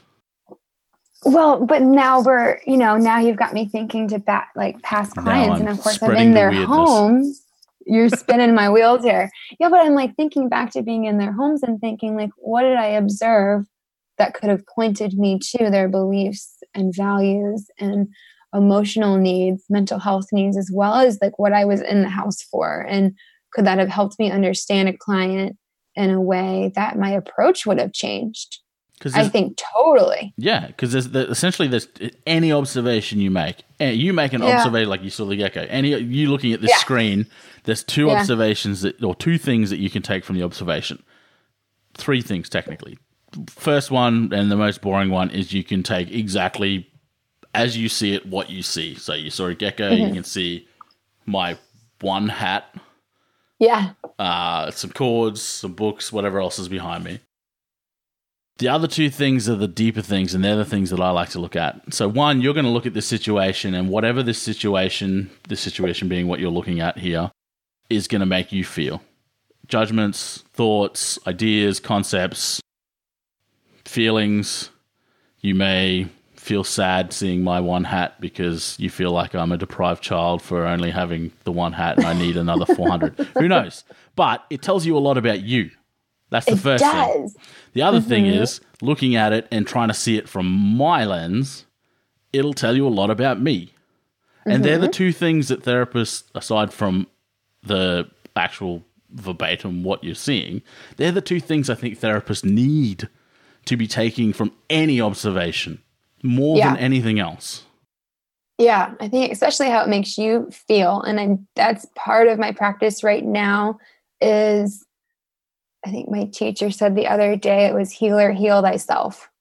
So if you're having a conversation and it's bringing up some feelings of sadness in me when the person is obviously happy, why am I feeling that sadness? And that's something I need to look at later. So you walk into a client's home and they have the 500 hats and you're like judging. 500 hats. That's excessive. Yeah. That's silly. That's excessive. Why do you think that's silly? Why do you think that's excessive? That might bring that person joy. Exactly. Maybe their father collected hats and they inherited those hats from a father or an uncle that means something to them. And okay. Exactly. And that's that concept of almost, not eternally, but always looking for self-awareness comes again back to mindfulness. Like that's essentially that's the definition of mindfulness. That's exactly what mindfulness is. It doesn't in the end, it doesn't actually matter what modality you're using. It could be meditation. It could be like you see those things on TV where there's what do they call them? A smash room, where people go into a room and smash things with a hammer. That can be mindful. This might be a cultural difference. I've never seen that before. Have you? No, they set up breakable things and you go into the room and you just smash they have like a room that you can just go in there and like smash things up. I've seen it. I saw it was on TV the other day. It's an American thing, I thought, because it only seems to be on American TV shows. If it's on cable, I don't watch it. I try to steer clear of the cable. But that's very interesting because maybe that's meaningful to go smash things up. It keeps whatever at bay that they're trying to combat or brings them closer. Somebody maybe who doesn't feel brave feels brave smashing things up. Or it could be cathartic. Like I know like even like music is always the big example that I give because music is something that everyone has their own opinion. Everyone thinks everyone else's opinion is wrong because it's different to theirs. And everyone has a different effect with different kinds of music. And this is an exercise I ran with my students this semester is I had my little Bluetooth speaker in the middle of the room. I got them to close their eyes and I played 5 different songs. And after each song, I had them write down like what effect it had on them, whether it was calming, alerting, etc. There was the range of effects that the different songs, and it was everything from like jazz to heavy metal to I can't even remember what some of the other song was, like acoustic, like Jack Johnson type, like chill out kind of stuff, like a bit of everything. The range that it has on people, like for me, really loud, heavy screaming, I find that really relaxing. Like if I'm stressed or angry, that chills me out. I love things like Jack Johnson from a musical skill point of view. I can't listen to it for long periods of time because it just irks me. And I can't explain it. I don't know why, but I know a lot of people that would listen to that. Like if you said Slipknot or Jack Johnson, which one's going to be the calming music? Jack Johnson. I always say I love every type of music besides heavy metal. I just can't do it. Exactly. So whereas I'm the opposite. So heavy metal scares me. It makes me feel really scared and uncomfortable. And you find peace with it. So that's just that this is a prime example. See, and now next time you hear heavy metal, you'll be like, what is this telling me about myself? I'll try it. I mean, in high school, I did listen to like Trapped and Breaking Benjamin, but that's as far as I get down heavy. That's about as hard as I get. That's going to be the modern day classic rock. Right? So, how interesting. We both have different reactions to that. But that's just the example. That's the example I use because everyone knows what music is. there's going to be that same thing for everything. And again, then OTs can look at it from a sensory processing point of view. And yes, we can add some science to this, warm and fluffy thing that most people think mindfulness is, when really it's not. It's just a science that most people don't understand. Yeah. Especially seeing I can look at most concepts within occupation and occupational science, incorporate some things like sensory integration, and I could almost fully explain, if I really needed to, the reactions people are having with regards to that. But from a conceptual point of view, I find that minimalism, mindfulness together pretty much sums up OT in a lot of cases. And then I have my opinion about some other things. It's like an extreme activity analysis where you're looking at physical, emotional, mental reactions mindfully. And imagine if all of our activity analysis looked at emotions and values and that sort of thing, like, they probably should. That makes me tear up a little bit. I think that's really beautiful. But there's such an aversion to feeling and looking at those emotions that I think that's the aversion to mindfulness, and the aversion to going there is somebody walking into a house and seeing those 500 hats. They don't even realize that it makes them feel sad and angry because they're not willing to go there. So I think that that's a skill all on its own that, I'm just learning over the past year. So I didn't even realize how numbed out I was before all of this. And so that's really hard, and you have to be open to it too. And not everybody is. No, 100%. And I think that comes back to like what you were saying at the start with regards to, we live in a culture where people aren't open. They don't talk about their feelings. They don't talk about what's going on. And I see the mindfulness movement especially kind of being, I think it's one of those things that, even in Western societies, has been around in some form, probably a very different language, forever. Yeah, but it's kind of been pushed to the side a bit, and now we're going, but look at this language that these Eastern health sort of practitioners have been using for thousands of years. Let's try that, even though it might be exactly the same stuff that we did 50 years ago. Yeah. But it's almost like we've rebranded it, and now it's making a comeback. And I think what the opportunity is I think the opportunity's there, especially while there's momentum in this being picked up. There's opportunity for us as OTs to jump on, and like I was explaining before, like, boom, this latches really well into a lot of our core concepts as a profession. And boom, this is how we can utilize this as a modality as well as an outcome. So, mindfulness can be the outcome of what we're doing, and we can also use mindfulness to get you doing whatever you need to be doing. It fits perfectly with OT. It is OT.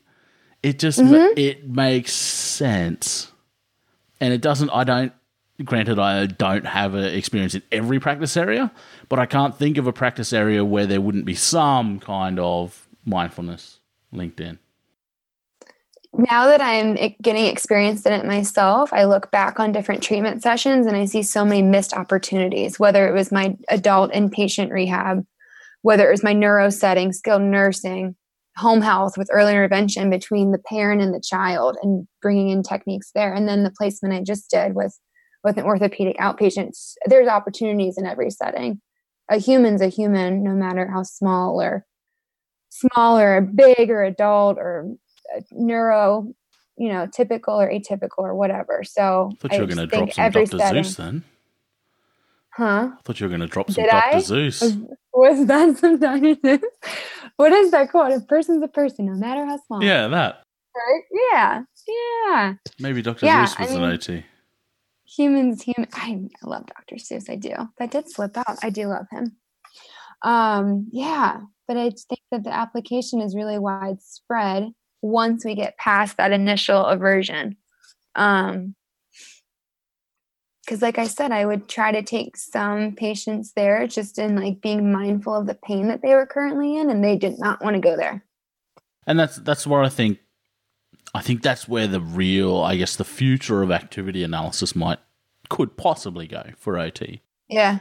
In that, traditionally, it was exactly that. It was, here's an activity, we'll break this activity into parts, we'll grade it, we'll grade them back into it kind of thing.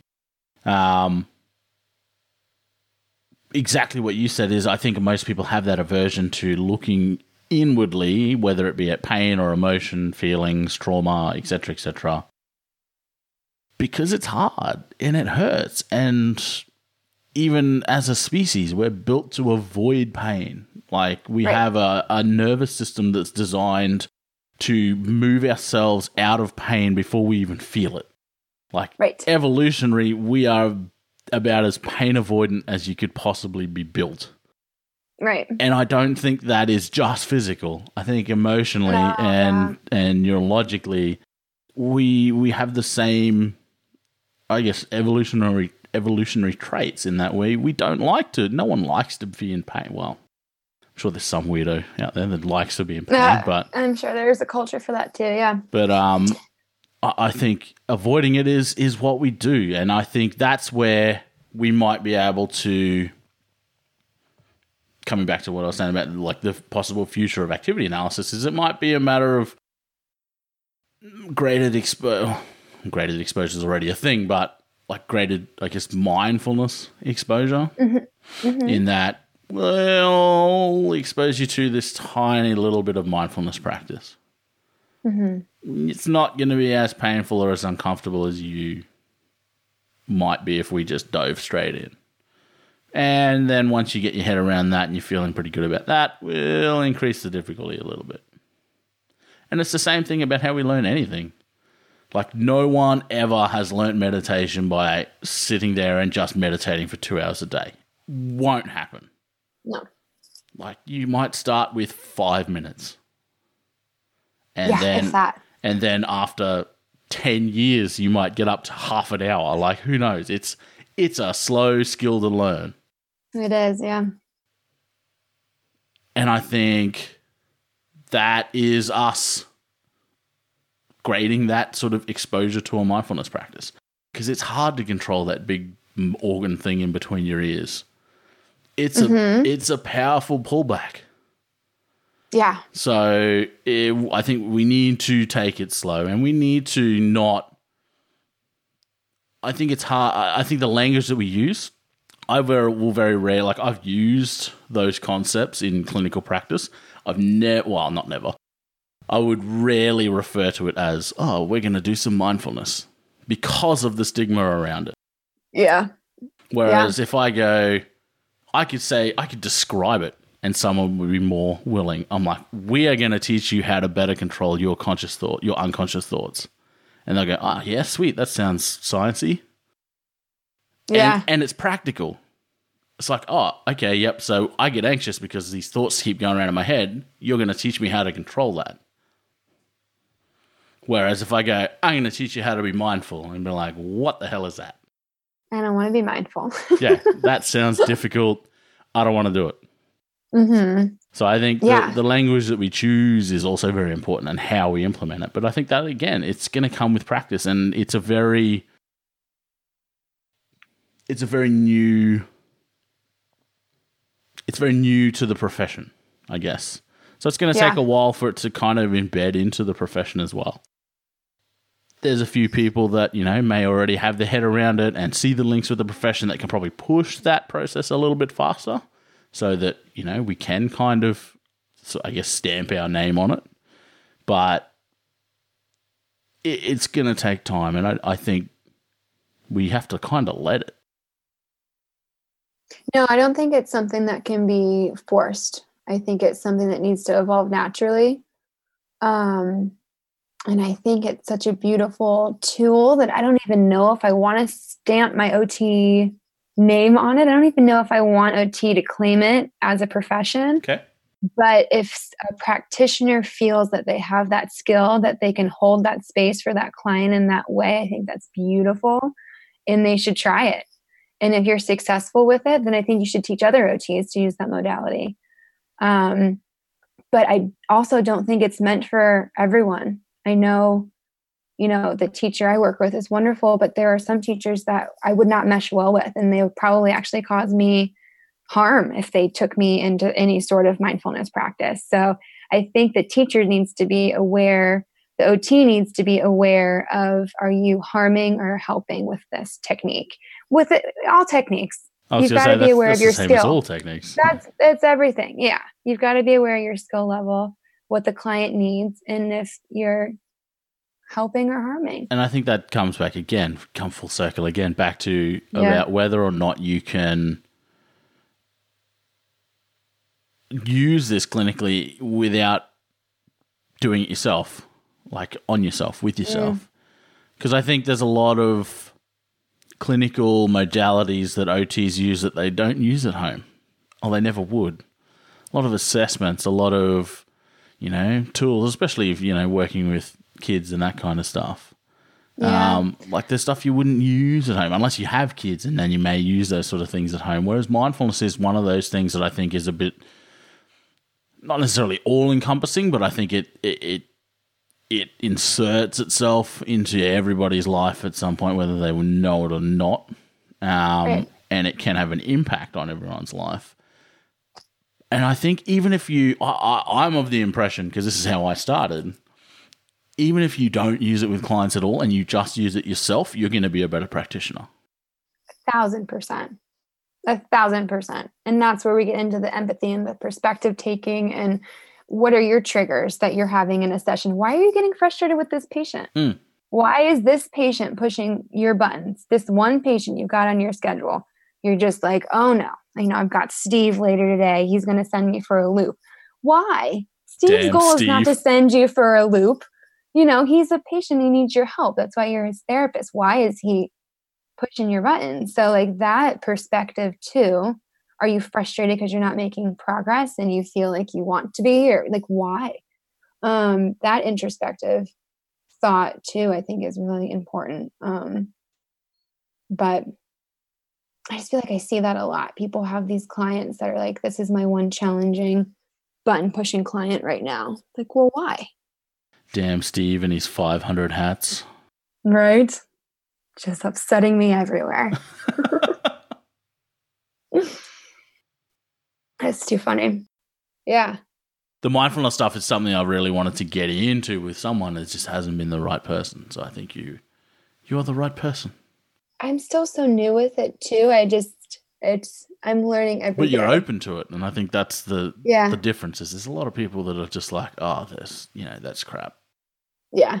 I think it can be kind of looked at as like foo-foo and man, when I first started looking into it or first started hearing it, that was my impression as well. Like, I've never heard of a power lifter that meditates, so I think I am an enigma.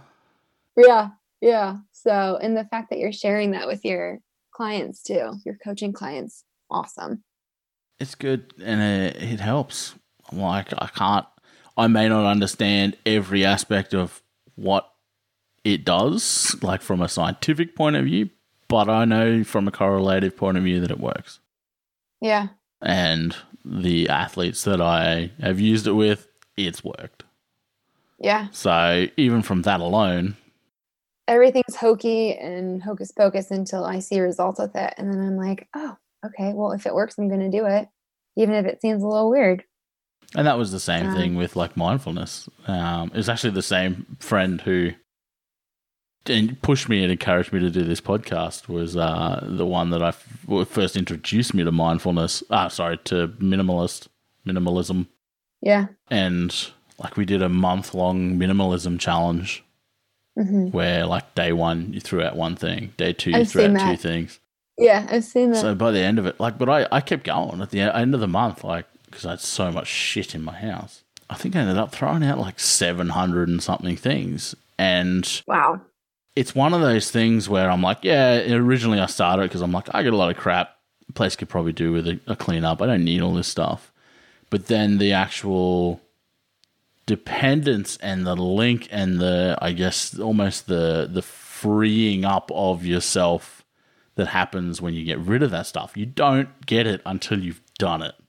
Mm-hmm. And I'm like, anyone, like, I'm not going to push it. Anyone who brings it up, like, I'll happily share my experience of doing that, but I'm not going to push other people to do it. I'm actually going to do it again in January and see what happens.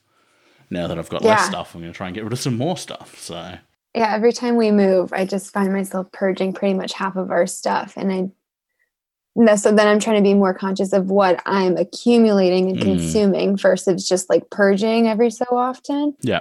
It's like, okay, I need new t-shirts. Let's buy 3 really good quality t-shirts instead of 10. Yeah. Lower, medium quality. So yeah, it's tough. And that's kind of, I think even just that process of being more consciously aware of that. Like, I'm not consciously going, oh, I don't know if I can buy this. Like, I'll spend money when I get it. I'm really good at buying stuff. Yeah, we all are. But I'm a bit more conscious, like you said, like I'll buy, say, like, especially clothes, like I'll buy higher quality clothes that's going to last longer as opposed to going out every few months and buying, a whole heap of just cheap, shitty shirts and shorts and stuff. Yeah.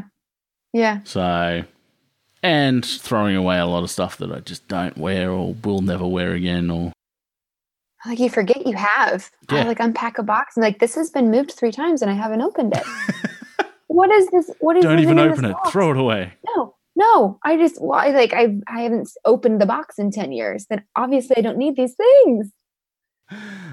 Oh gosh. That'll be me. That'll be me in January. That's a process. Good fun. So, all right, great. Thanks for having me. No, you're welcome. Is there anything you'd like to plug, shout out, your Instagram, anything where people can look you up, shoot you a message, or anything you want like that?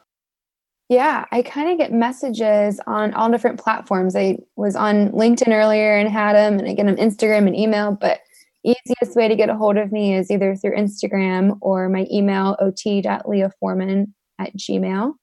And the Instagram handle is @life's occupations.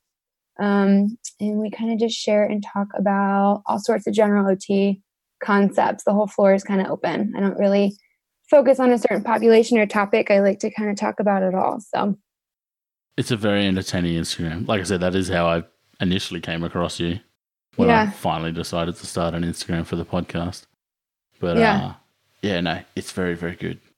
All right. Well, have a good rest of your day. I will do my best. Thanks again for coming You're and having so a chat. welcome. It was so much fun. Yeah. Thanks for having me. We'll talk soon.